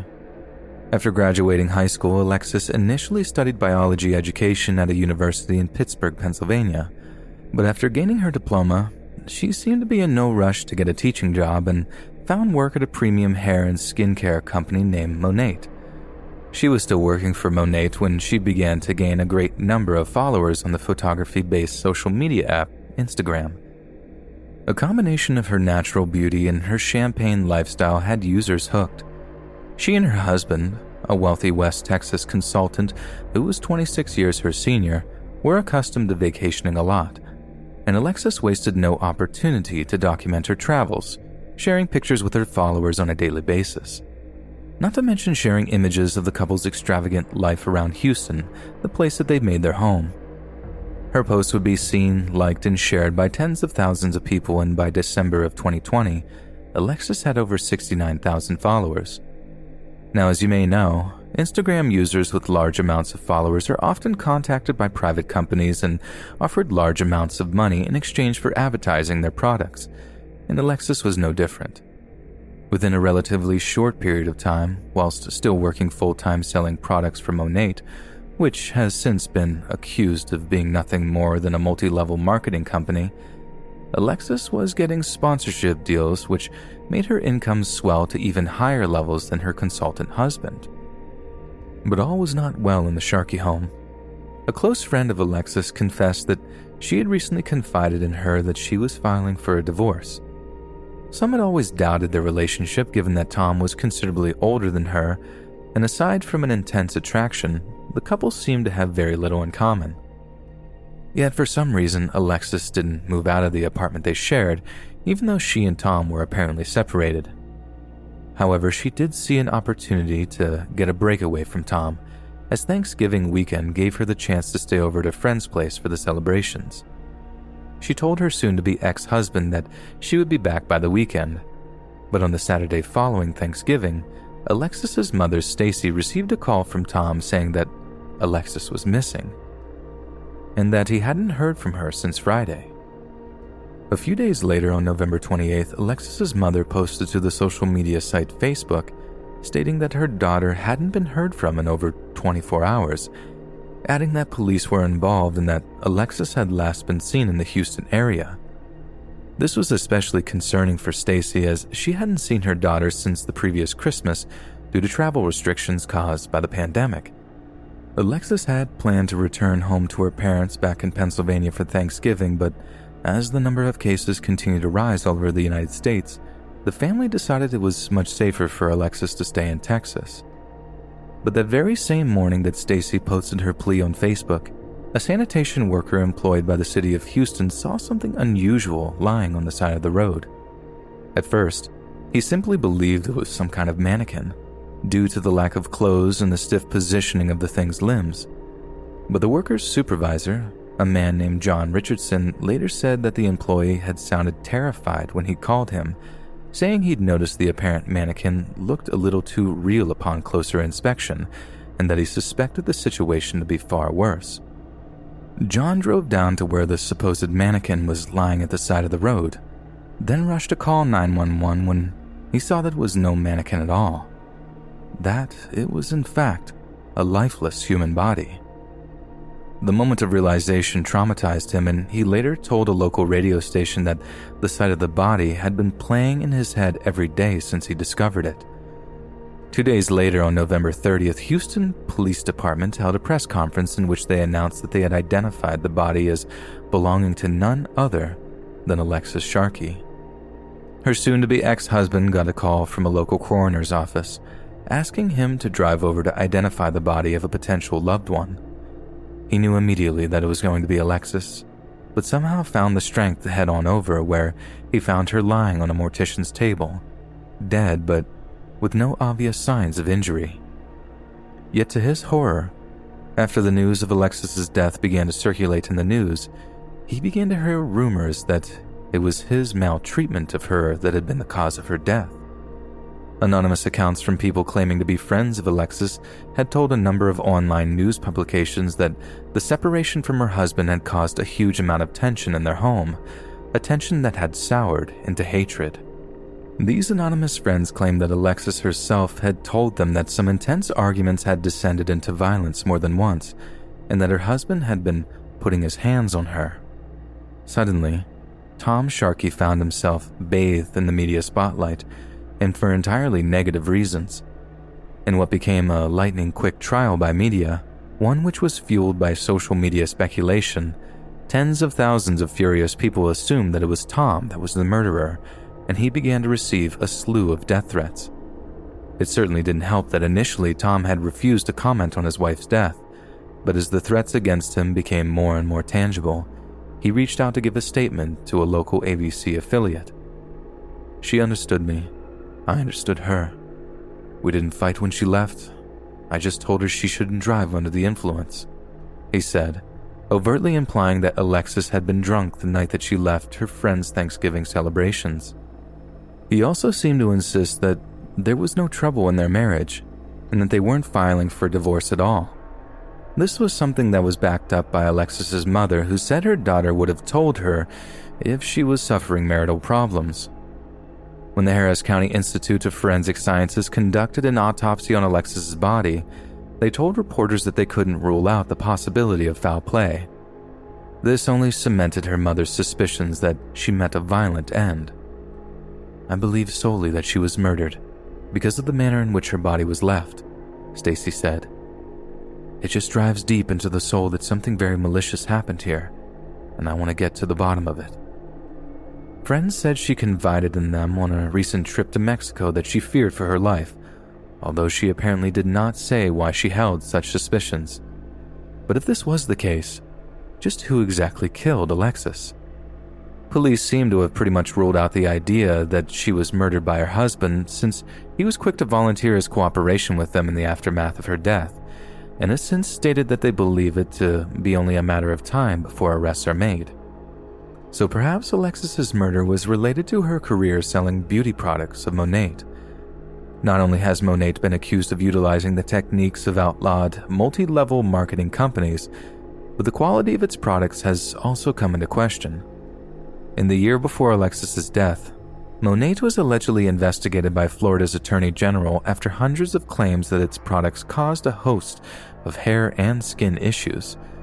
The company was permanently barred from using false or misleading statements in its marketing and sales of its beauty products, and faced a $1 million fine on top of class action lawsuits from those that, after using the products, claimed they experienced hair loss, balding, and itching. Alexis was a prolific seller of Monat's products, once receiving a check for $10,000 as the winner of a company sales competition. That would certainly make for a lot of women who might blame her for essentially disfiguring them. There's also a decent chance that since Monat's MLM tactics would leave a lot of people out of pocket, that somewhere down the line Alexis had screwed one of her underlings out of a great deal of cash, perhaps just before the news of Monat's subpar products broke in the media, perhaps leaving a person totally unable to shift a hefty amount of stock they'd purchased. This would doubtless leave a person angry, vengeful, maybe even murderous. And besides, hell hath no fury like a woman scorned. If this is indeed the case, and Alexis's death is intrinsically linked to her Monat sales, then it seems that her status as an Instagram influencer actually led to her murder.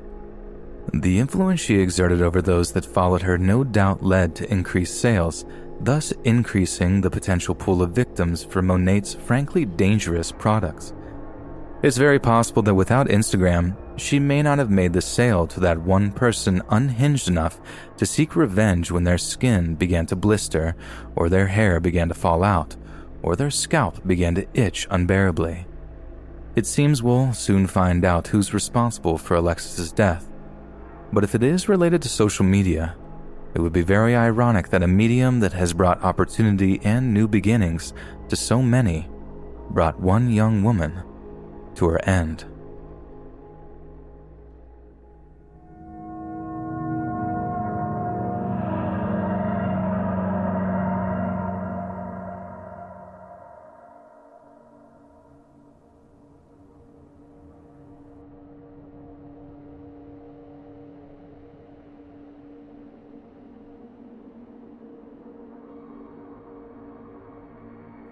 The 24-year-old Russian Ekaterina Karaglonova had a life that many of us can only dream of having.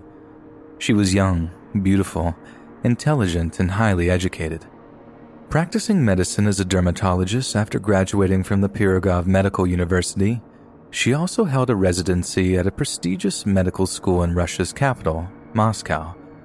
And to top it all off, she had recently finished second place in a Moscow beauty pageant. Ekaterina was also a prominent social media personality in her native Russia, regularly sharing images of herself with hundreds of thousands of Instagram followers. Known by the handle @Katie_loves_life, she was known to write a blog detailing her luxurious jaunts around Europe, where she posed in locations such as Italy, Austria, and Spain. In her last Instagram photo shows her lounging poolside in Greece, detailing her love for international travel. It was very helpful for a few days to escape from heavy rains and cold to the Ionian Sea.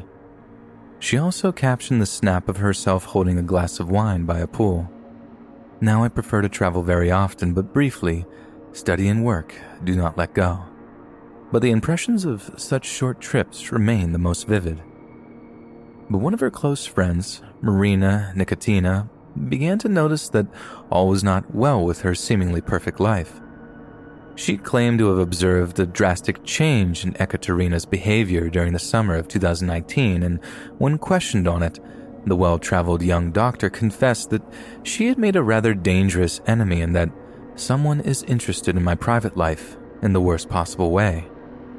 Then, in July of 2019, Ekaterina's family contacted the Moscow police, concerned with the fact that they had not heard from her in several days.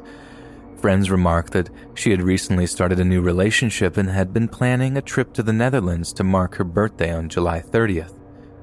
Most other people might have been busy with travel arrangements or might simply have been too occupied with their actual vacation to get in touch.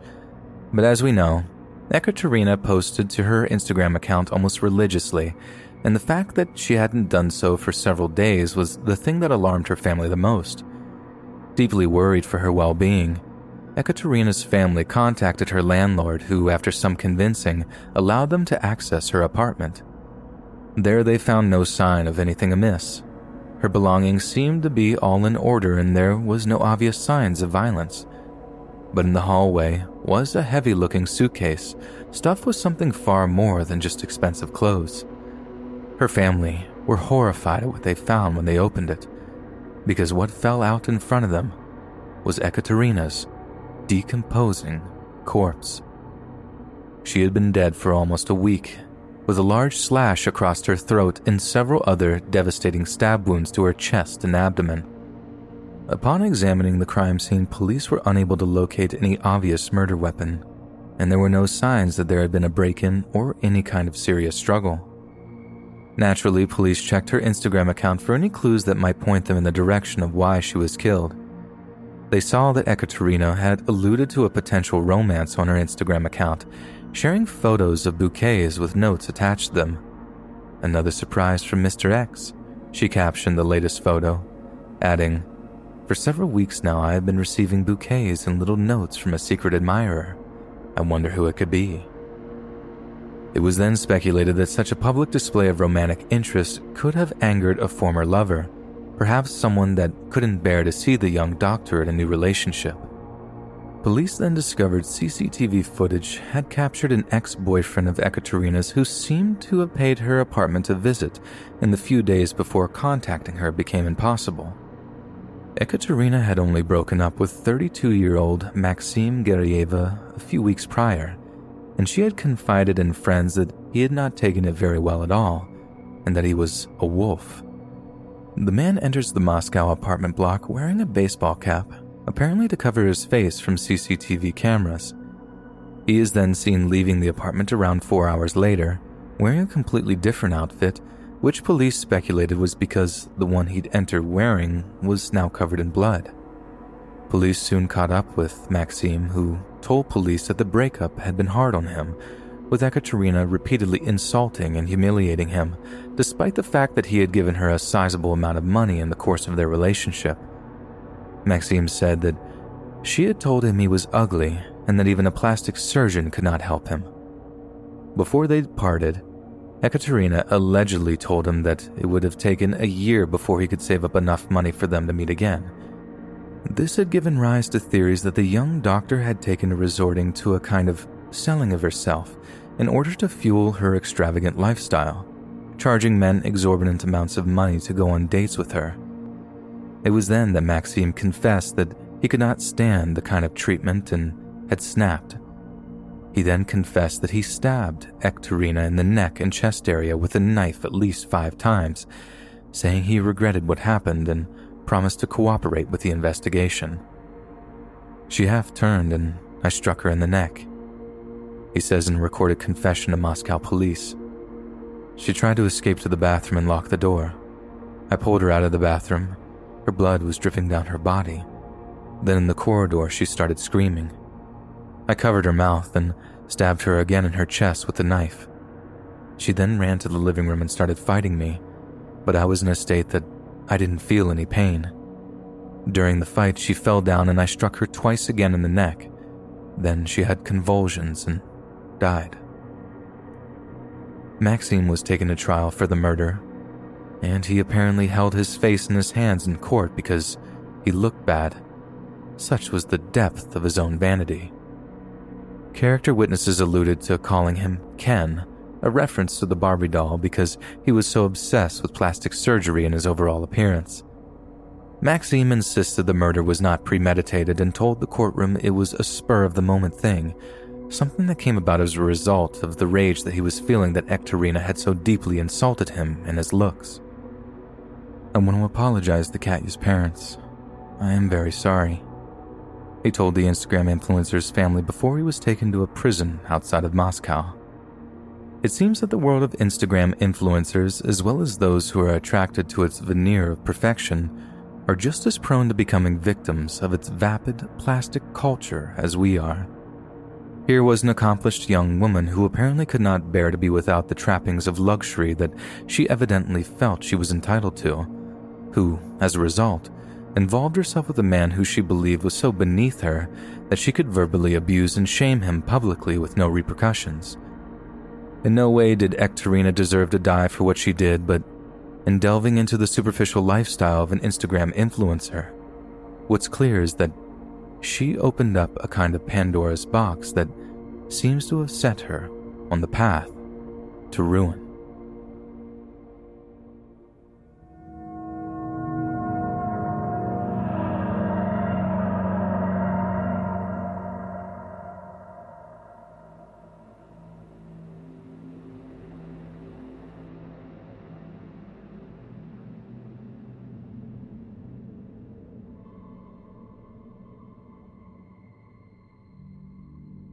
When 20-year-old Sinead McNamara from New South Wales, Australia received a job offer to work aboard the super yacht known as the Mayan Queen 4, she saw it as the opportunity of a lifetime. So much so that the Australian part-time model sold almost every single one of her belongings to be able to afford a plane ticket to Europe. She was offered the job partly because she had experience working on similar vessels, but the $190 million luxury boat was by far the most extravagant she'd ever had the opportunity to sail on. It was owned by Mexico's second richest man, billionaire Alberto Bayeres, and it was his home on the high seas as he traveled around Europe, living a life of pure luxury.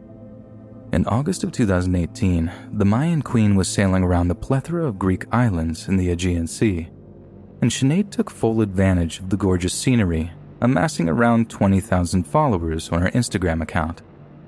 Sinead posted plenty of pictures of herself too, and it's plain to see why the young lady was able to gain work as a part-time model. Not to mention how it doesn't take a genius to work out why photographs of a beautiful young blonde surrounded by beautiful Greek vistas attracted so many visitors to her page. But despite presenting an image of a perfect carefree existence, it became obvious to some that the life Sinead was living was far from flawless. At one point, the young woman called her mother back in Australia to complain that she had been involved in an intense argument with another crew member working aboard the Mayan Queen, and that she seemed scared for her safety. The very next day, a passing boat spotted the Australian model hanging from the back of the yacht, tangled up in a series of thick ropes. The crew of the Mayan Queen was alerted, and the captain of the boat, who asked not to be named, said he discovered Sinead's body at around 1:45 a.m. and began screaming for help. Doctors and police tried for around half an hour to revive her, but when she began to slip into a coma, she was rushed to an Athens hospital, but she sadly died in the helicopter that was flying her to the mainland. The man that inspected her body, Greek coroner Ilias Bogiokis, ruled that because of the circumstances in which she died, that he initially speculated that Sinead's death was actually her ending it herself. Since no stimulant drugs such as cocaine or sedatives such as cannabis or heroin had been found after the toxicology analysis, it means that the girl was not under the influence of such substances, he said. She had mental clarity in that she was most likely facing social problems and found herself at a psychological impasse. However, we don't know if someone brought her into this situation, if there was a moral instigator.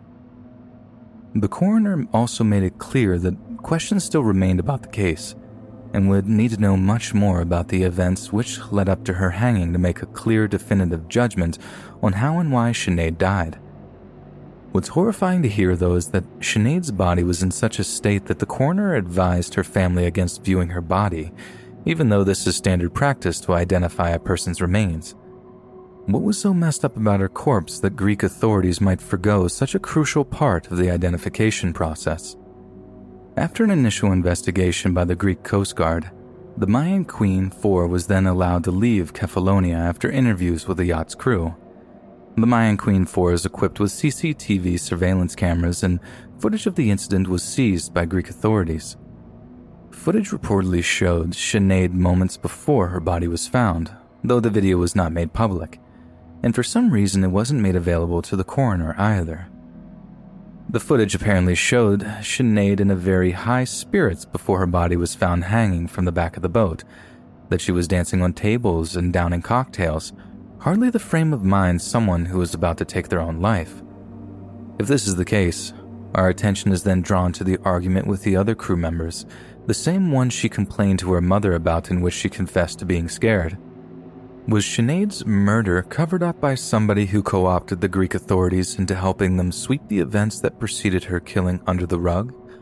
It's not entirely out of the question that Alberto Baleares, who is worth around $10 billion, would have the financial means to bribe government officials in a country so strapped for cash as Greece. Perhaps even more terrifying than the concept of some murderous conspiracy is the casual indifference with which her death was treated by people online. You live for attention, now you've got it, while another added, unfortunately the steep price you pay with lifestyles like this.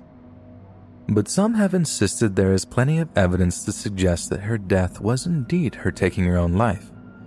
In a cryptic Instagram post written just 2 weeks before she died, Sinead wrote, "My head is all over the shop today," along with emojis of a volcano, a tornado, and a needle with blood dripping from it.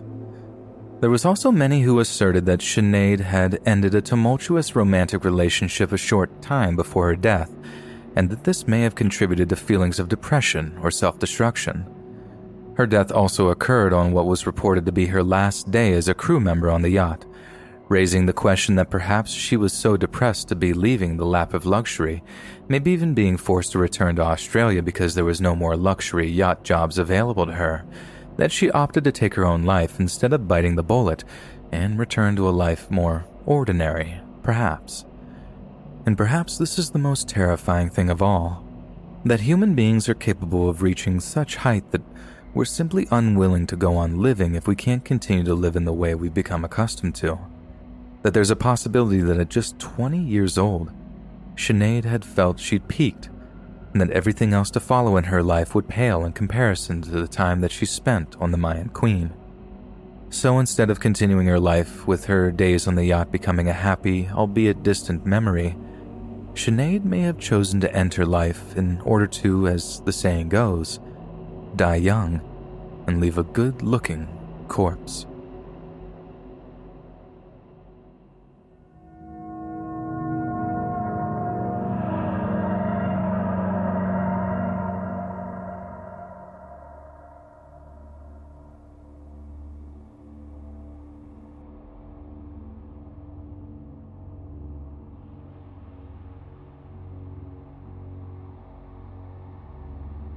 Jocelyn Khanna was born on March 14, 1990 in Anaheim, California, before being raised near Lake Elsinore.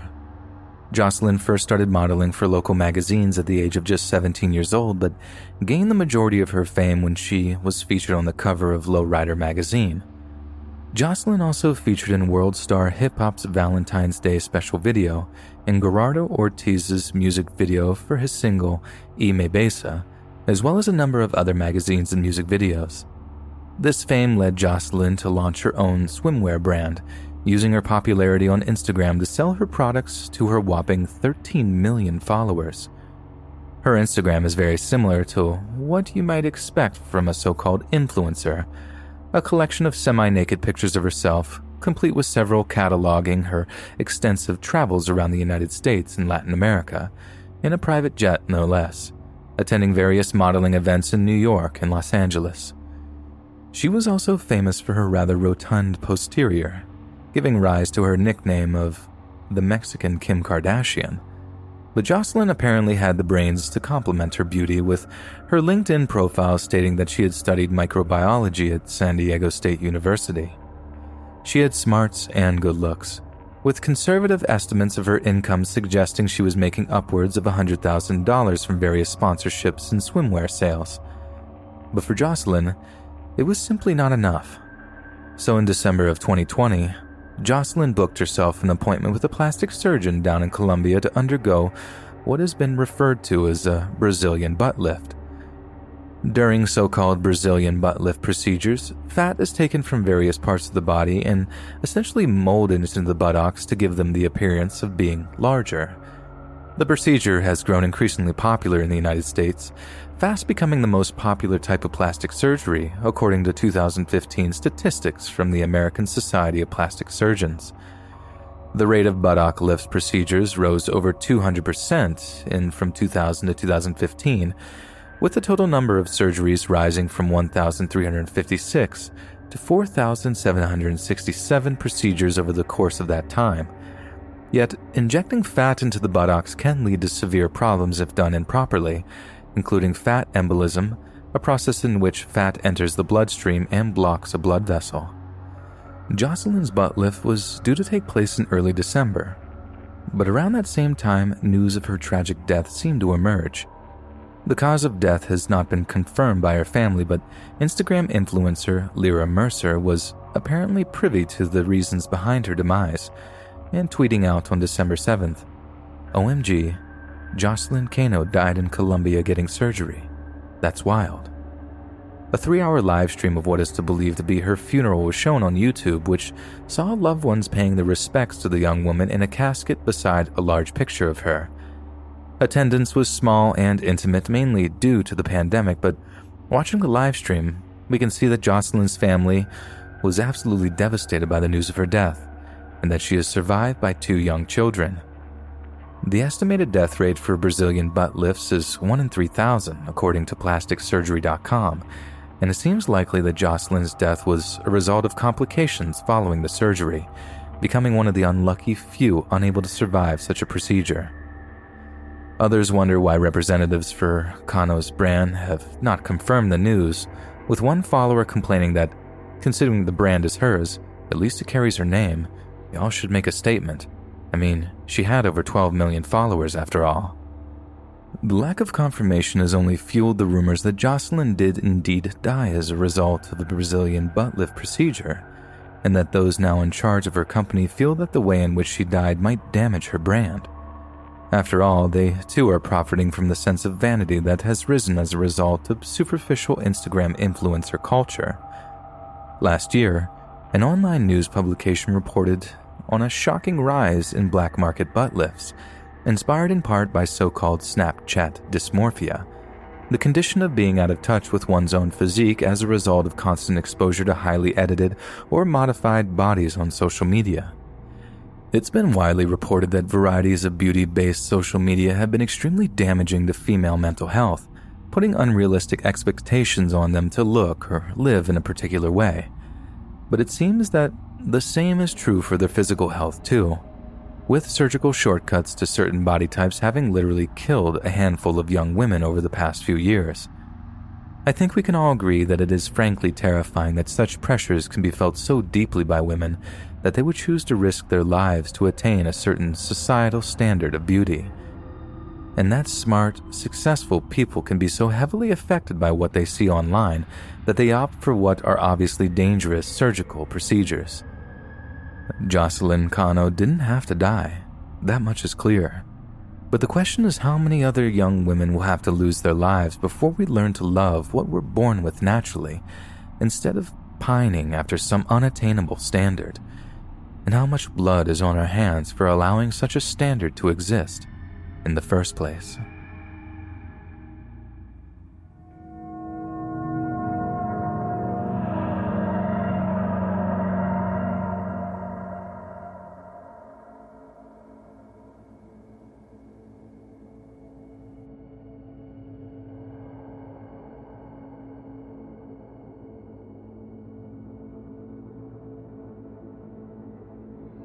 So back when all this Islamic State stuff was kicking off in Iraq and Syria, I remember a mate of mine sharing an Instagram account with me that was run by this group called the Peshmerga. They were like this militia made up of Kurdish fighters, ethnically distinct from Arabs but still Muslims. In spite of this, they were being prosecuted by those ISIS guys for some reason, so they were basically at war with them. They used to post all these combat videos, as well as pictures of themselves with captured ISIS equipment, weapons, ammunitions, vehicles, all sorts of stuff. They posted some pretty gnarly stuff, so I followed the account, and naturally their stuff would pop up in my timeline every so often when I was scrolling. So this one day, I see a picture of them with someone I figured was a captured ISIS guy. He was all bloody and looking pretty sorry for himself, but the caption of the photo was in Kurdish, so obviously I couldn't tell what it all said. Thank God for Google Translate, because although the translation wasn't perfect, they did actually have a Kurdish option, so I could get an idea of what it said. Some of the words must have either been spelled wrong or they were using Kurdish slang, because some of the words just wouldn't compute, but like I said, I did get an idea of what the captions to the photo said, and as much as those ISIS dudes were or are scumbags, what I read was highly disturbing. I can't remember what the post said verbatim, but the words that did get translated were stuff like vote, mercy, kill, and then like a number of hours. It didn't take a genius to work out what those Peshmerga guys were proposing. They wanted their Insta followers to decide if that captured prisoner was to live or die. And then, as you can imagine, pretty much all the replies were just one-word replies that could be translated into yes, kill, do it, and that sort of thing. Only a handful pleaded with them not to do it, giving reasons like, "You be no worse than they are. We're not barbarians," and other variations on that theme. I remember being really shocked because the time period they gave was only like 2 or 3 hours, and even though the post had only been up for like a half hour, there were literally hundreds of comments all telling them to kill the guy. I remember sharing the post with a mate of mine who'd shown me the account in the first place. We spent hours going back and forth on how messed up it was, whether or not the prisoner deserved to be killed given what his jihadist buddies were doing. I mean, they were taking slaves, bringing back legit open-air slave markets with weeping and wailing women and girls, not to mention killing literally hundreds of innocent people in these mass executions out in the deserts. But in the end, I suppose it didn't matter a jot what we thought about it because, as we're talking, my mate shares a post with one of the shocked, appalled emoji things.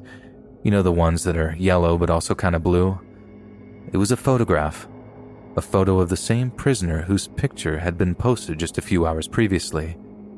He was lying in the dusty dirt with this vacant look on his face, with a puddle of blood pooling under his body. They'd done it. They'd killed him. On the orders of the general Instagram using public. It sent a chill through me. I mean, like I said, I've no doubt that the guy deserved what he got, but knowing it was done in such a savage way, put to a vote, then when passed, even the people who were supposedly the good guys could prove to just be as bloodthirsty and merciless as the monsters they were fighting. We can't really judge either. The Kurds were being exterminated out there. How would you react if your people were being murdered or sold into slavery? You'd want to fight back too, and ferociously at that. The posts were taken down and the account was banned not long after, thankfully. Obviously, Instagram couldn't have something like that on their platform, but as quickly as the admins would delete an account, a brand new one would pop up and post the same images and votes. It didn't just happen one time. I saw execution votes just like the first one I'd seen, posted time and time again. I don't think I've ever looked at people in quite the same way since.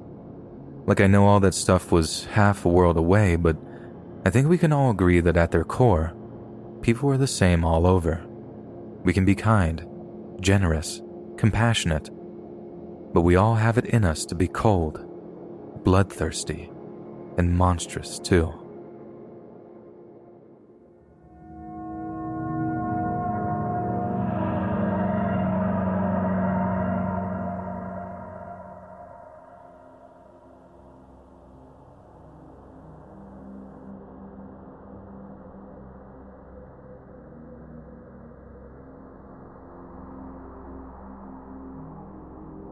A few years ago, I started getting into this Italian crime show called Gomorrah.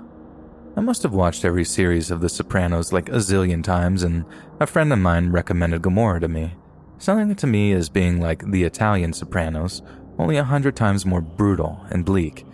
And needless to say, I was hooked, and I binge-watched the first 2 series in like a week, usually with my phone nearby so I could text my buddy like, "Oh God, this show's so amazing," every so often, and thanking him to turning me on to it. Then not long after, I'm scrolling through Instagram and I notice I'm getting Italian language sponsored ads. I figured it was just a glitch in the app's algorithm, something like that, and didn't think anything of it. But it kept happening, over and over again. I get all kinds of ads for different products and services that were only available in Italy. I'm a little embarrassed that it took me as long as it did to make the connection between the Italian advertisements and the fact that I've been watching Gomorrah. But when I finally did, it seriously gave me the creeps. My phone was listening to me.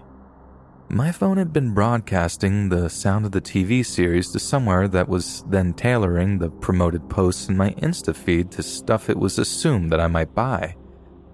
But then if it was listening to me and sending whatever I was saying off to some advertising company or whatever, there's legit nothing to say that the government can't access with that same technology. For years we worried about the possibility of George Orwell's 1984 becoming a reality, fretting over a totalitarian government that would put cameras or microphones in our homes that they could then use to listen to us.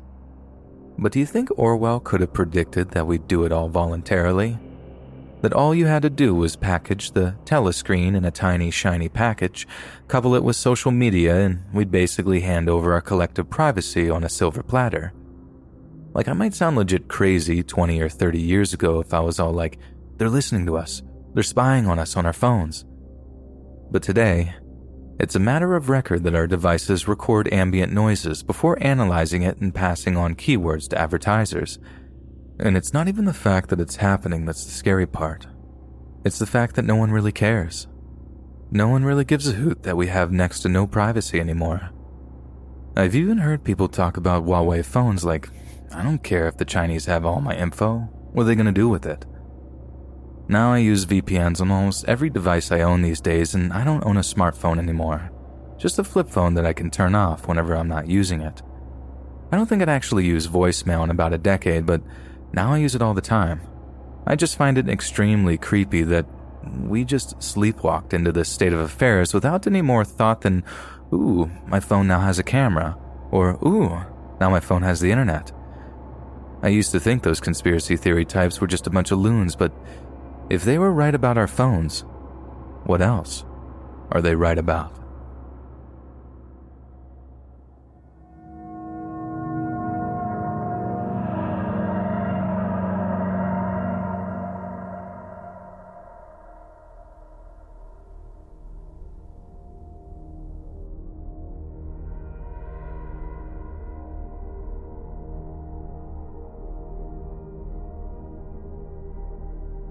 It was the summer of 2015 when I moved in, and at first appearances, my housemate and landlord Mike was somewhat normal, if not a bit socially awkward and dysfunctional.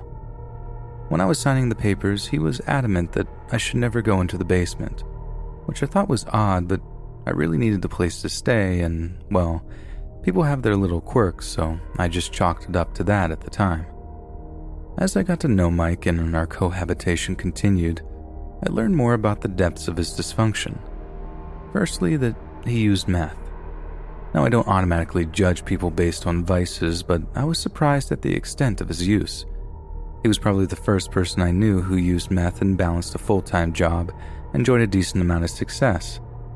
The reason this is important to the story is that when he would be around the house, drinking and using meth, he would start to run off at the mouth. He would often joke that if I smelled lye coming from the basement, not to think anything of it.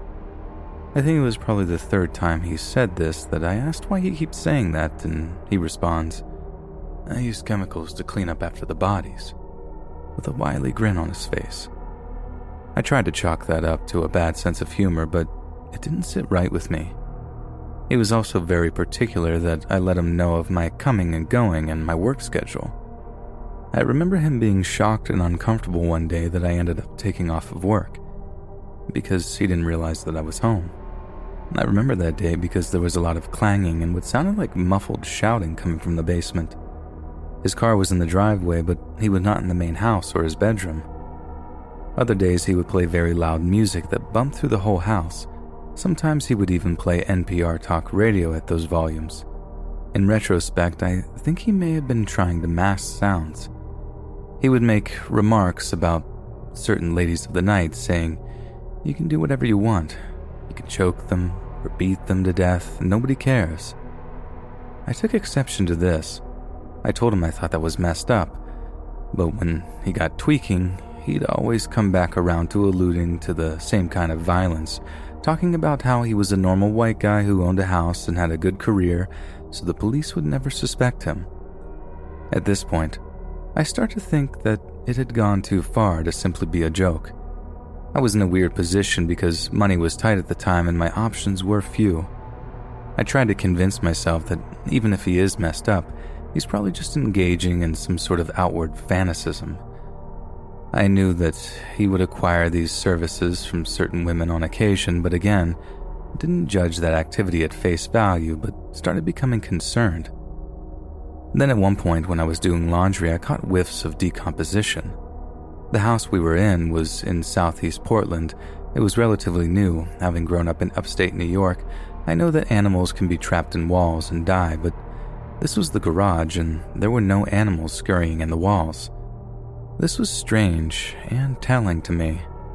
I considered carefully what I do and decided that I would confront him about the smell. I decided to poise the question in somewhat of a suggestive way by expanding on his jokes. I told him that he needs to do a better job cleaning up the bodies because I smelled decomposition from the garage. I'll never forget his reaction. His eyes widened and he shot me a sharp glare, somewhere between fear and anger. He stumbled over his words and eventually responded, "What? Really?" I said, "Yes, really." And there was a few seconds of awkwardness before he said, "Thanks for letting me know," and promptly went into his bedroom and shut the door. A few days after that, he went into the upper crawl space in the garage while I was again doing laundry. He called for me and was trying to convince me to come up into the crawl space. My body locked up and it was like my instincts were screaming at me that if I went up there, I would not come back down. I gave some excuse that I can sparsely remember that I had to be someplace, packed up my laundry, threw it in my room, and left. He spent a lot of time in the padlocked basement without a doorknob. The only way in was through the backyard, and I wish I would have gone down there in retrospect to either confirm or dismiss the suspicions once and for all. In the last couple months I had lived there, I was privy to more graphic comments about women and certain workers and explicit talk of intimate violence, and he was using more and more. He once showed me a video that he made. He is a graphic designer and artist as well, which featured heavy bondage themes interspersed with distorted audio of women screaming and this strange leering figure in a plague doctor costume. It was one of those situations where any one of these things alone may be innocuous, but as they accumulated it became suspicious to me. It was October of 2016 that I left there, taking off to Ocheti Oyate camp during the anti-pipeline protests with Standing Rock, Lakota. A mix of feeling called to action and having nothing to lose, as I wanted to get out of that house in the worst way. My last night there, I didn't give notice that I was leaving. He was drinking and tweaking again. Started in the same conversation, loosely describing murder and violence in the tone of some sort of edgy joke. I told him that he would get caught eventually, not even holding back my suspicion anymore. He reiterated that he was the last person police would suspect and asserted that they wouldn't catch him. He said this in a very serious and concise way, dropping the pretense that he had been using before. I left the next morning. This haunted me for months, then a year and a half. I felt as though I hadn't done anything. The guilt was eating away at me, so I called Portland Crime Stoppers and put in an anonymous tip describing what I had described here. When I did, The operator started going back and forth, putting me on hold because the call had piqued the interest of the police sergeant who was assigned to the call center, so they were asking me detailed questions about his vehicle, his house, the methods he described, etc. It seemed like they took interest. I gave them as much information as I could remember and left it at that, feeling just a little bit better that I had at least tried to do something about it. Fast forward to recent times. I told my mother all about this, and she became interested, asking what house this was, and she ended up pulling it up on Google Maps. She pulled up the street view, and I noticed that there was a large enclosed trailer in the driveway that wasn't there when I was. I could theorize why it might have been there, but could not put together a practical reason for it, or why I'd be using it, unless he was moving or using it to haul things to discard. Admittedly, this is pure conjecture, but I couldn't help but wonder. I doubt that I will get closure or have my suspicions validated unless he does finally get caught and arrested, and I read about it. I have grown up poor and been around the low life a lot. I've interacted with many sketchy and unsavory people in my time, but none of them have ever made the impression that Mike made on me. Make of it what you will, but I hope I never meet him again.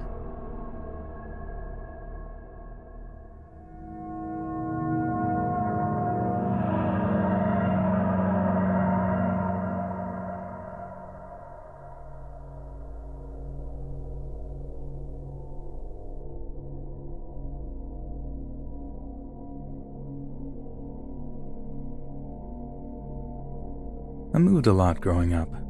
By the time freshman year of high school came around, I had moved 7 or so times and was about a year and a half into my most recent move. I had found a pretty close group of friends in middle school, and we all went to high school together. I met him through one of those close friends. They were in a band together, and even though he was almost 4 years older than us, we welcomed him into our group. Sam was easily twice my size, tall and heavy-set, and originally kind of intimidating, although I was never afraid of large men before him. Lesson learned. I had a kind of bad home life, and I spent as much time as I could at school, sometimes hanging around the school campus until about 6 or 7 at night with this friend group. 3 of us lived in the same direction, and we would walk the half-hour trip together until our paths split. One slightly colder evening, Sam offered to walk me home since the others had gone home already. I just thought he was being a gentleman. He mentioned something from a previous move when he lived in California.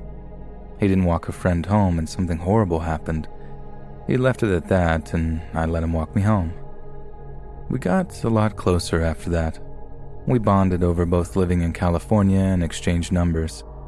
He would message me late into the night about his depression and self-harm, and I just wanted to help. A few months later, he tried asking me out. It was this big romantic gesture. He learned a Disney song on the ukulele and sang it to me in the cafeteria. But I was already dating someone, and when I turned him down, he got angry. A freaky, quiet, twitchy kind of angry. I felt so bad. I started seeing him everywhere. We were still friends, we still hang out in groups, but I would pass him on the street walking somewhere, and a few minutes later I'd see that he'd changed directions and had started to follow me. He would walk me to classes by following me in passing period at a distance. I started to minimize the group time that we spent together, and he would follow me more.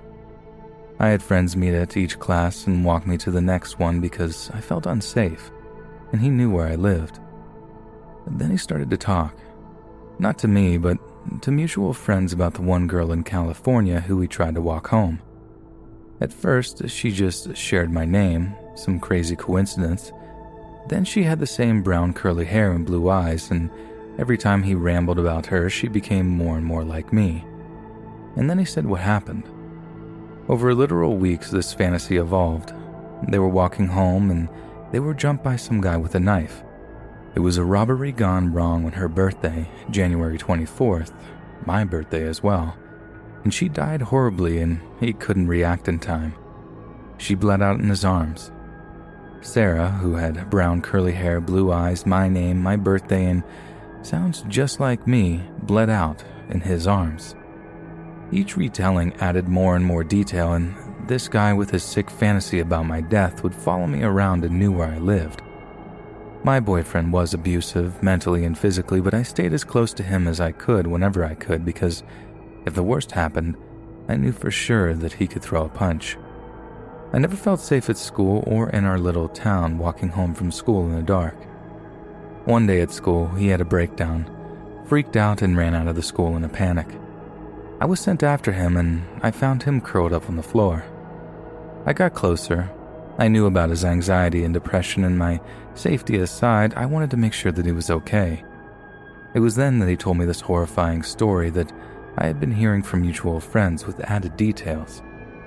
We had been walking home from a concert in California. We passed a dark alley and a homeless man came out with a rusty knife and asked for anything valuable. I fumbled for my phone. I didn't have anything else on me, and he thought that I was calling the cops. He stabbed me once, twice, again and again, and Sam stood there horrified. He saw red and grabbed a broken glass bottle near my body and attacked the homeless man. He killed him with his own knife. He told me he killed someone. My stalker killed someone. It didn't matter how messed up he was anymore. I didn't care if it was a fantasy or real. I didn't care how it would affect his mental health anymore. I wanted to go to the police. I was scared for my life. My friends convinced me to go to the school counselor first, and that morning we went and told them everything. The stalking, the stories, how he admitted to murder and that was the reason they moved from California, how I was afraid for my life and wanted to call the police. The counselor didn't take it seriously though. She went to the principal and the principal, not a mental health expert, called Sam in to talk about the accusations. The principal then informed me that he didn't think that Sam had any kind of mental illness or that I was in any danger, and that was that. I lost faith in adults, gave up on going to the police. I stayed with my friend walking me between classes, hiding behind my abusive boyfriend and looking behind me every step of my walk home that year. The counselors ended up gaslighting us to the point where this all feels like a fever dream now. And I would think it's made up if it weren't for my journal entries recording the events and my growing panic, and the similar stories from my friend group.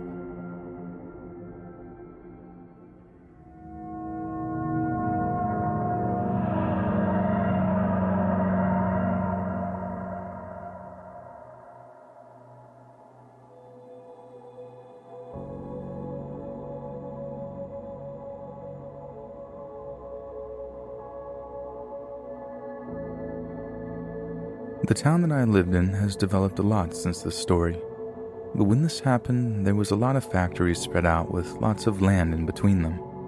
There was a Walmart being built in the area, but it had barely started construction. There was a main highway that ran through there, but my mom didn't like taking it as much as traffic would get bad most of the time. The side streets we would take were desolate and not much light. There was also little to no cars taking these streets. I can't remember where we were coming from that night, but in the car that night was my mom, my brother, who is 3 years younger than me, and myself. My mom is obviously driving, I'm in the passenger seat, and my brother is sitting behind me. My mom is the sweetest person ever, but is very adamant that she will never stop to help somebody on the side of the road or pick somebody up, especially when her kids were in the car. She does, however, make sure that she calls the police so they can help. It was around 9 p.m. and we were going home when my mom and I spot someone on the side of the road by the passenger's side with their hood up. Nothing out of the ordinary as my mom slows down a little since it is dark outside and doesn't want to harm anybody that might be fixing their car. As soon as we are close to the car, this guy steps out from around the hood of the car towards the street and is waving us down. I don't remember much of a description because I wasn't paying much attention. Plus, I could barely see the man, but I do remember feeling bad that we weren't at least going to stop to see what he needed. The man at this point is in the middle of the road waving his hands, but as we come up to the car, we don't see anybody else in the car. So my mom swerves around him and tells my brother to find her phone and her purse that was on the floor between the front and back seats. I look at my mom and she looks in her rearview mirror and her face goes white and her eyes get wide. My mom slams her foot on the accelerator. This is highly unusual for my mom as she is really good at going the speed limit. At this point, I know something is wrong. My mom's voice goes high and in a panicked voice is asking my brother where her phone is. I'm yelling at her what's going on. All this chaos is freaking my brother out. With him being so little, he's crying and can't find the phone. My mom keeps her eyes on the road but keeps glancing up continuously at her rearview mirror and finally answers, "He's following us." I'm not sure what she was talking about, but know that this isn't a good situation. My mom is speeding towards the highway and thank goodness there's no traffic. I look in the back window and see somebody passing cars trying to keep up with my mother. I ask her where she's going and she told me that she's heading to the police station. As we are getting close, my mom tells me to jump out of the car as soon as she stops the car and grab my brother from the back seat while she runs around the car to meet us. My mom stops right in front of the police station and doesn't even wait for the car to fully come to a stop before she puts the car in park. I open my car door as fast as I can and grab my brother, who has quickly opened his door. I take off in a full sprint with my brother in one hand and my mom on the other hand. Once we finally talk to a police officer is when I finally understand the full extent of what happened. My mom told the police officer that once we had passed the guy with the broke-down car, he quickly ran to the hood of his car and slammed it. He then got into his car and sped after us. That was when my mom knew that this guy had horrible intentions for us. She said he kept trying to speed up to get on the side of us, but she was able to speed up to avoid that. Once my mom turned toward the police station, she said the guy had stopped following. She gave the best description of the guy in his car, but because everything happened so fast, she didn't get a license plate number. I'm pretty sure the police never found him. I'm also not sure what the guy had planned for us if we had actually stopped to help, but I know that it was nothing good.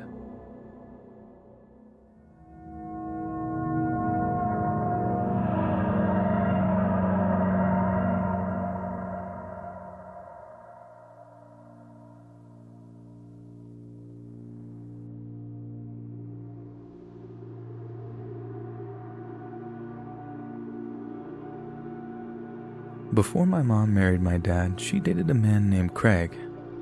At first he was sweet, but he slowly became abusive. My mom tried to leave multiple times, but Craig always threatened her. After one violent argument, my mom waited and fled in the middle of the night. Years passed and she got married and had me. My dad's work included a lot of traveling, so it was mostly my mom and I alone in our big acreage home. My mom was in the kitchen making lasagna while I was sitting in my high chair. It was extremely hot that day, so she opened the kitchen door to let in some air. She heard heavy footsteps enter the kitchen behind her. My excited mom assumed it was my dad, and she turned around with a "Hello, my love." Her excitement immediately turned to horror. There was Craig standing in the middle of our kitchen with a gun visibly tucked in his pants. Craig smiled at her and asked her what she was making. My mom mustered enough courage to say lasagna. She was physically shaking as Craig sat himself down beside me. He playfully pinched my cheeks, and I guess I laughed at him. My mom was holding back tears as she finally asked what he was doing in the house. Craig said he just wanted to visit my mom and he would leave when he was done eating. When the lasagna was ready, she served it to him. My mom took me and sat across from Craig so she could keep an eye on him. Craig said that he still had her things at his house and she was welcome to get them. My mom said she didn't need any of it and he could throw it out. Craig started to get agitated and said she threw him away like garbage too. Craig said that she was acting tough, but he knew deep down inside that she was still the stupid girl that he had dated. Craig claimed that my mom needed him in her life and that she couldn't function if he wasn't there to help her. He said he needed to be there to raise me because my dad was an idiot who would never be able to protect my mom or I.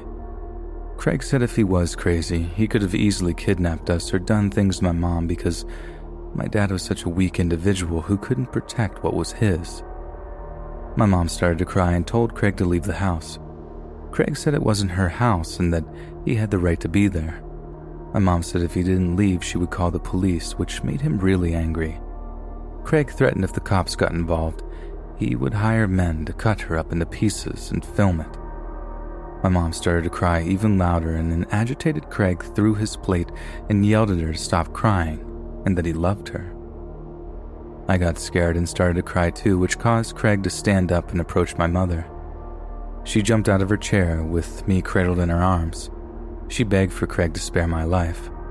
Craig tried to reach over to touch my mom, but she got so scared that she fell to the floor, sobbing. The phone began to ring, and Craig became so overwhelmed that he ran out of the house. The cops and his family found him about to shoot himself in the head. His adult son had to convince him not to do it. My mom was so traumatized that she didn't want to deal with any of it, so she got a restraining order against him. Her and my dad moved across the country. I was curious and searched this guy up and was shocked to see that he was dating a college-age girl who looked just like the woman he couldn't have.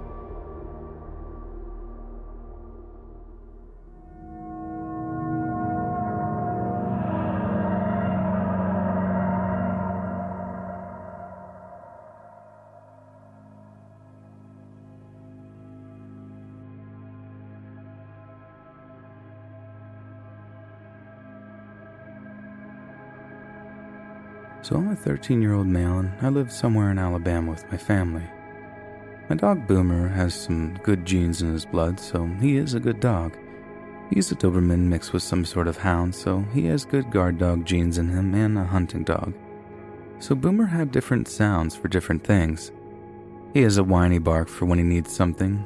He has his kind of deepish bark that's the equivalent to, "Hey, what's that?" Then he has his aggressive bark when the thing he's barking at gets too close. And then there's the ghost howl, a chilling howl when he finds something. So I'm inside reading some stories on Reddit when I hear Boomer switching between his whiny bark and his deep bark. I go outside to check on him because he might be stuck and or sees a dog. So I go outside and Boomer's looking at the area behind him while pacing back and forth while looking at me in a field area. I get closer to Boomer and his ears go back and the fur on his lower back stand up and he starts barking aggressively. When I stupidly get too close to find out what he's barking at, and when I got out of Boomer's chain length, a man lunges at me and at a reflex I jerk backwards back to Boomer. Boomer barks some more, but the guy doesn't get the hint and keeps coming at me. Boomer barks a final time before jumping up and biting on his arm. The man screams in pain, alerting my grandma, who looks out the kitchen window and sees everything that's happening. She immediately calls the police while my grandpa comes outside with his gun ready. The man kicked my dog and ran off into the night. The police never found the man, but he knows if he comes back, he's going to get bit and possibly shot. Who knows what would have happened if Boomer wasn't my guard dog?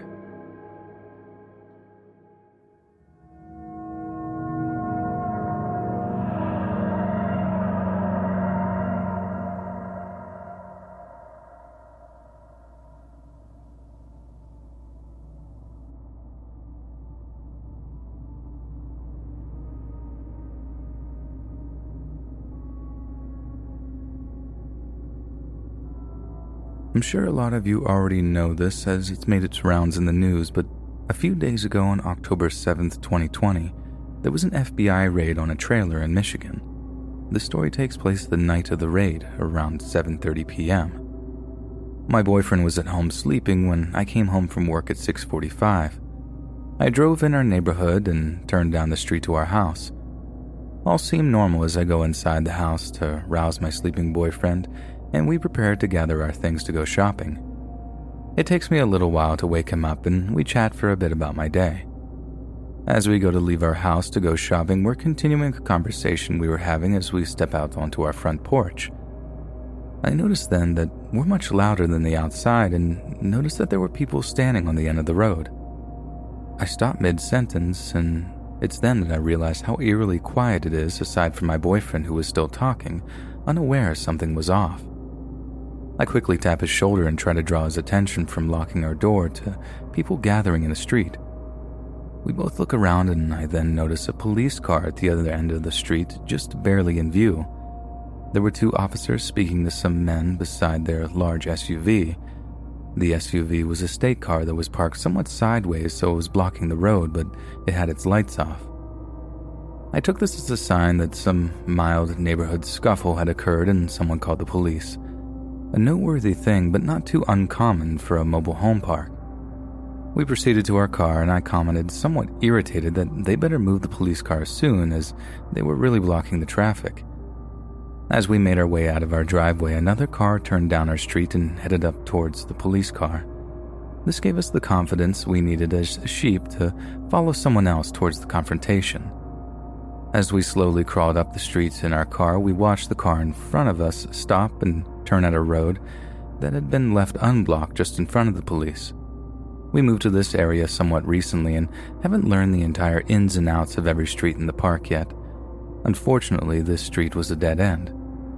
As we rounded the corner on the dead-end street, I caught a glimpse of the police, and my irritation immediately melted into confusion and fear when I noticed the large assault rifles that they were carrying.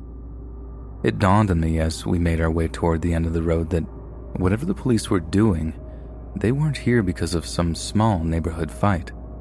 I felt my anxiety rising as I started rambling about how they had guns and why would they have such massive guns outside our house.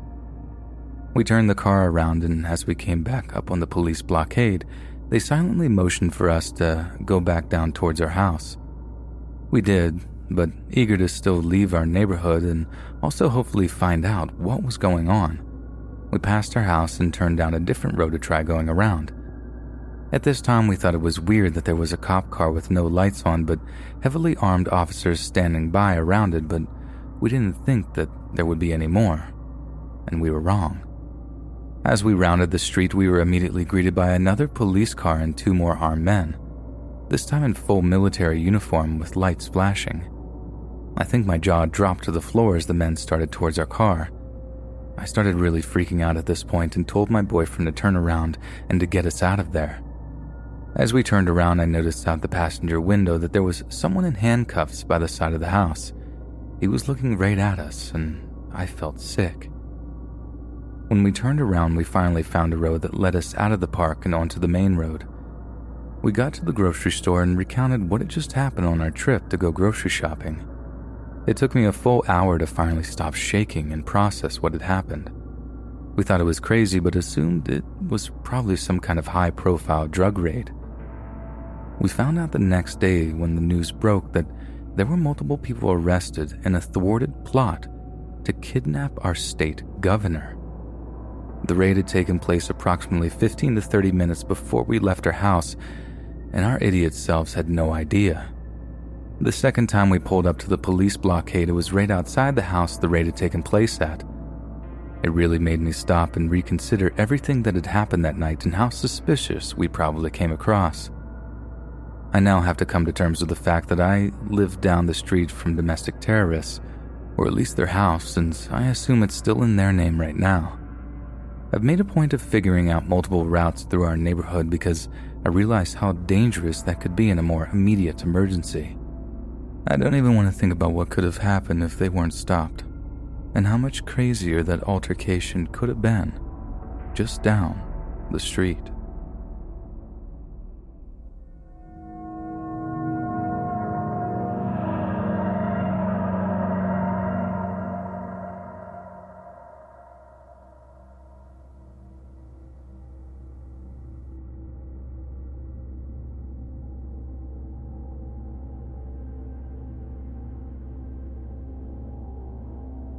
Three years ago, in October in Minnesota, I just started dating my now wife. I was obsessed with working out and asked her if she would like to use one of my guest passes at the YMCA. She begrudgingly agreed, and we started heading to the closest YMCA near her house. We were about a couple of miles away from the gym, with my wife driving south on the busy street, when I noticed on the other side of the road heading north, a woman was walking on the sidewalk while holding something. Next to her, driving slowly on the shoulder of the road, was an F-350. The hairs on my neck stood up, and I shuddered after seeing them. My whole body had goosebumps. I told my wife that she needed to do a U-turn so that we could see what was going on. We did the U-turn and got behind the F-350. I noticed immediately that the woman was barefoot and holding a baby wrapped in a blanket. I got out of the car and told my wife to stay in the car and to call the police if anything happened. When I started walking towards the woman, the first thing I noticed was that she was barefoot. With it being October in Minnesota, the temperature was around 50 degrees Fahrenheit, so no one would be walking around without shoes and socks on. When I got closer to her, I saw the baby was only wearing a diaper wrapped in a thin blanket. As I got closer, I could hear the guy in the truck yelling at the woman to please get in the truck. Get in the truck now. I finally reached the woman and asked her if she was okay and if she needed help. She said yes, and the guy wouldn't leave her alone. Right then, a different woman started jogging past. I forgot my phone in the car, so I asked the woman jogging if she had a cell phone and if she could call the police, which she did immediately. I turned around to face the truck and I see the man getting out. As he is walking towards us, he is now pleading with the woman to get in his truck. I positioned myself between him and the woman, and he stopped when he was about 3 feet away from me. I told him that he wasn't going to come any closer and that the police were on their way. Now, while the guy stopped walking towards us, he completely ignored me and didn't acknowledge what I just said. And this is where the story gets a little weird. The two of them start having a conversation that made zero sense with me standing between them. He said, "Honey, just get back in the truck and come home." She responds, "You kicked me out and told me to leave." He says, "No, I didn't. I came upstairs and you and the baby were gone."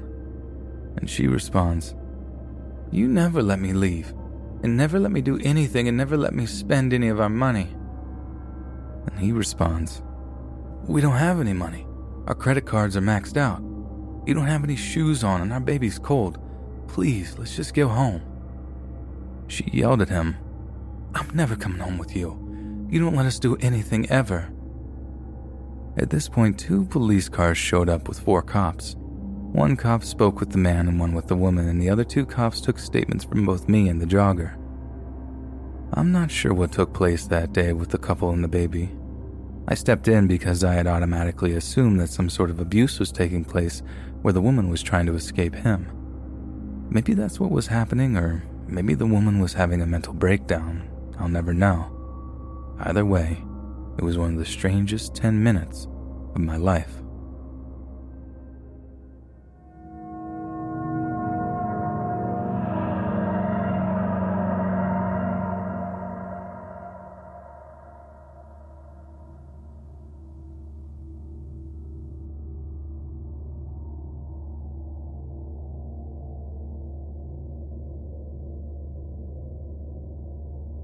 My twin sister and I used to hike in the Northern California woods alone as we grew up. It wasn't a big deal then. We knew where we were most of the time and how to get back home from any point on the mountain range. One super cold morning when we were around 10 years old, we woke up before our parents and got dressed to go for a hike. I remember getting as far as the stairs on the deck of our house before I froze. I couldn't speak or move. I looked at my twin, who had gotten as far as the middle of our driveway, and we locked eyes. She read all over my face that I was terrified. I didn't feel anything though. I just knew something was wrong and we were in danger. She bolted back inside and I followed her once she moved past me. Upstairs was a window that faced this big detached garage on our property. We looked up at it without saying a single word to each other the entire time. And that's when we saw a giant mountain lion circling the garage. It was in a hunting stance, sort of squatting down and walking very lightly. I think it was hunting our cat, Rascal. Our parents didn't believe us when we told them what happened, but the same reaction happened to me twice more since. Once more at the same house, but it was a huge family of deer. The third time I was in college and a rabid raccoon was sitting outside my car door at my apartment when I was in the passenger seat. I haven't felt this since, and it's been 15 years, and all 3 times I never saw a thing. It was all instinct. Always trust. A warning from nature.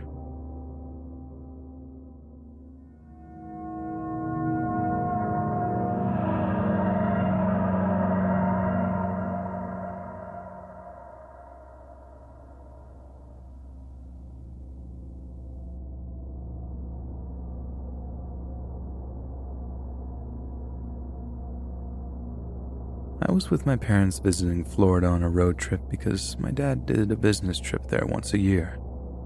Because he would be there for a week, we'd take as much of an opportunity as we could to sightsee around Orlando while we had the chance. On a day my dad had off of work, we went into a gift shop just to browse through some stuff, and we all separated between the shelves. I thought I saw my dad in my peripheral vision while looking at something I found particularly cool, so I walked over to him, still looking at the object in my hands. When I was right in front of him, I said, "Look at this, Daddy. Isn't this cool?" And then looked up to find this was a complete stranger. I immediately got extremely awkward and shy and started to apologize, looking around for my actual dad. Then this guy leans down towards me and says, "I can be your daddy, if you want me to be." My mom immediately flew around the shelf and grabbed my arm to yank me away from the man, then started telling him to stay away from her daughter. He backed away pretty quickly and left the store without saying anything else. I honestly just thought at that age that this guy was trying to actually be my new father, but my mom explained to me years later what really happened.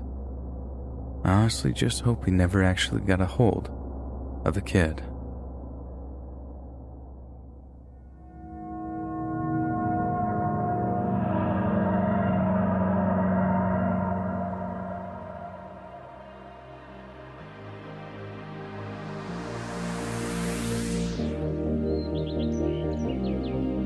Hey friends, thanks for listening.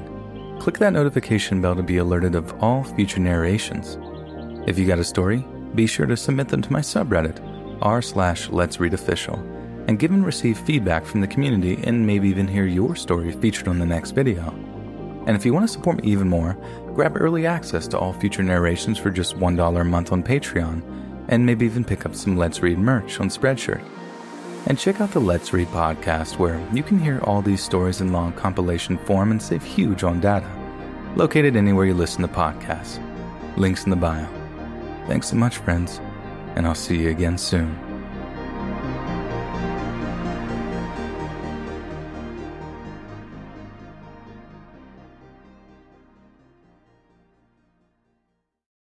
Lucky Land Casino, asking people, what's the weirdest place you've gotten lucky? Lucky? In line at the deli, I guess? Aha, in my dentist's office. More than once, actually. Do I have to say? Yes, you do. In the car before my kids' PTA meeting. Really? Yes. Excuse me, what's the weirdest place you've gotten lucky? I never win and tell. Well, there you have it. You can get lucky anywhere, playing at LuckyLandSlots.com. Play for free right now. Are you feeling lucky? No purchase necessary. Void where prohibited by law. 18+. Terms and conditions apply. See website for details.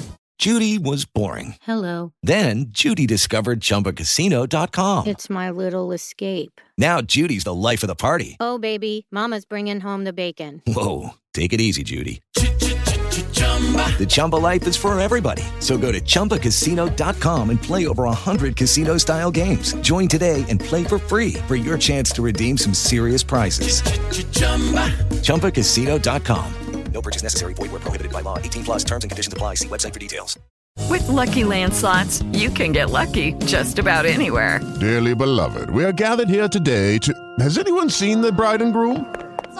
Sorry, we're here. We were getting lucky in the limo and we lost track of time. No, Lucky Land Casino, with cash prizes that add up quicker than a guest registry. In that case, I pronounce you lucky. Play for free at LuckyLandSlots.com. Daily bonuses are waiting. No purchase necessary. Void where prohibited by law. 18+. Terms and conditions apply. See website for details. Get ahead of the postage rate increases this year with Stamps.com. It's like your own personal post office. Sign up with promo code PROGRAM for a 4-week trial, plus free postage and a free digital scale. No long-term commitments or contracts. That's Stamps.com, code PROGRAM.